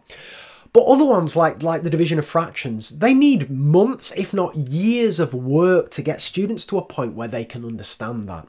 And it was the same with my conversation with Bernie. Like when I was listening to him explain how to use counters for why two negatives together equal a positive and why a negative times a negative is a positive, I was thinking to myself, can I use that tomorrow with a class who's struggling with this? Well, probably not, because it takes years to get them to that point. And Bernie talked about the concept of zero pairs being fundamental. Pete talked about the idea of getting back to one being fundamental for the division of fractions. And unless students know that, then they've got no chance of understanding the model or the visual way. So it's a decision a teacher's got to make. And that's why I asked Pete, fair enough, if he had a year 11, 2 months from their GCSE, he's probably going to teach them the kind of procedure. If he has a year 7 and he's got 5 years, he's going to teach them the visual way. But that's why I asked him, if you had a year 10 class, what are you doing? And Pete's still doing the visual way. I'm not so sure. With all the things that they've got to fit in, and I know it's bad, and as Mark McCourt says, it's teaching them the wrong mathematics if they can't understand that. But I'm not so sure I've got the time to go back to division, go back to the basics. But maybe that's my failing as a teacher. Maybe that's not me understanding just how important these fundamentals are. So that's something I need to mull over. But certainly the fact that there aren't that many quick fixes, but that's not a bad thing. This is a long-term approach to teaching mathematics. And finally, now, how many times has this come up in the takeaway? How before why. The good old how before why. I love talking about this. And Pete made some good points here. So Pete is teaching the why before the how pretty much all the time. Again, the disclaimer there, if he's got a year 11, a couple of months away and so on and so forth, he may do it the other way around, or leave out the why entirely. But Pete made a couple of points that I thought was really, really interesting and really important. If you're going to do the why firstly, you need a connected curriculum. You need something that makes sense. So by the time students get to division of fractions, they've understood the why of all the prerequisites that came before it. So they understand fractions, they understand division. You probably probably need standard approaches that everyone does within your department, because if students are moving from class to class and they haven't had this kind of foundational knowledge in there, they don't understand the why of all the prerequisites, it's going to be problematic. And for Pete, if those two things are in place, then the why is no more difficult than the how. And that's always been my problem. If the why is more difficult, then I'll do the how first. I'll get kids feeling confident and successful. But Pete's arguing that the why is no more difficult as long as students have got this kind of background, this foundational knowledge and experience. However, as I said in the interview, when I'm looking at that division of fractions, I'm thinking, sure, that may be why it works, but my kids aren't going to understand that. I'm struggling to flip and understand that. But is that my lack of experience? And it's certainly my lack of students' experience with this particular approach. They haven't been on the journey that Pete talks about. And unless they have been on that journey, then that becomes a really, really difficult thing for them to understand. And the point I make in the book, and the point I make when I give talks, is that if you spend half an hour or whatever trying to convince students why something works and it's really complex, you've not just lost half an hour.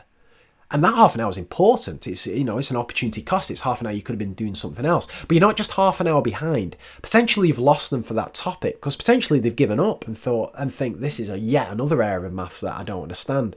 So if my students haven't been on that journey, I'm going to need to make a big decision as a teacher. Which route I go down? Do I try and develop this foundational knowledge? Have I got the time to do that? Have I got the experience and expertise to do that? Or do I just try and do it by teaching the students a method that works, a method that they're successful at, that they're confident at, and then I can potentially return to the why, perhaps using Pete's approach, perhaps using a different approach at a later stage. As I say, I know there'll be teachers screaming at me saying you're mental here, you're absolutely off your head. Kids have to know why, otherwise maths is a disconnected series of procedures and all this kind of stuff.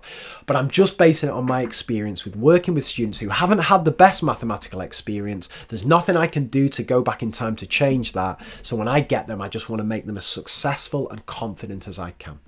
Anyway, as you can see by that, lots of flipping things for me to reflect on. As I say, check out the book. You will not be disappointed. You're straight into it. There's no waffle. You're straight into visual all the way through it. So it's a fantastic read. So all that remains for me to do is to thank a few people. Firstly, and obviously, thank you to Pete for giving up his time to speak to me. I think it was 3. We certainly spoke for over 3 hours, and I think this edit will come out over 3 hours in the end. I haven't taken much out, and I hope the stuff on department made sense and wasn't ruined too much by the slightly dodgy connections and so on and so forth. So massive thank you to Pete.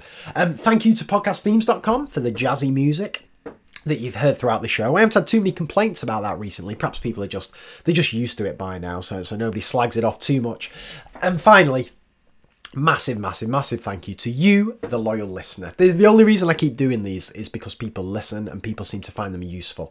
I do them for selfish reasons, so I can learn from guests, but I could just do that down the pub without the kind of editing and so on and so forth. The reason I put the hours in for these is because people seem to enjoy them and find them useful. So please help spread the word, and if you could do me 2 favours, that'd be superb. The first is, if you haven't reviewed it, if you could review it on either iTunes or wherever you get your podcast from, it just helps it reach a wider audience. And secondly, on the same note, if you have reviewed it, the next thing I'd love you to do is just to suggest an episode to a friend. Suggest an episode to a colleague. Just say, why don't you check out this episode? It might be the Robert Bjork episode. It may be Doug Lemov. It may be Dylan William part 1 or 2. It may be Ollie Lovell.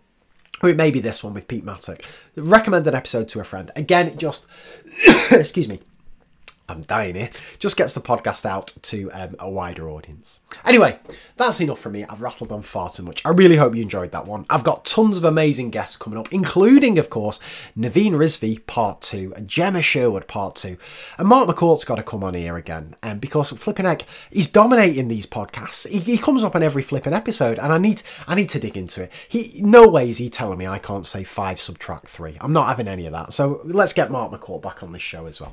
Anyway, hope you enjoyed this one. You take care of yourselves, and bye for now.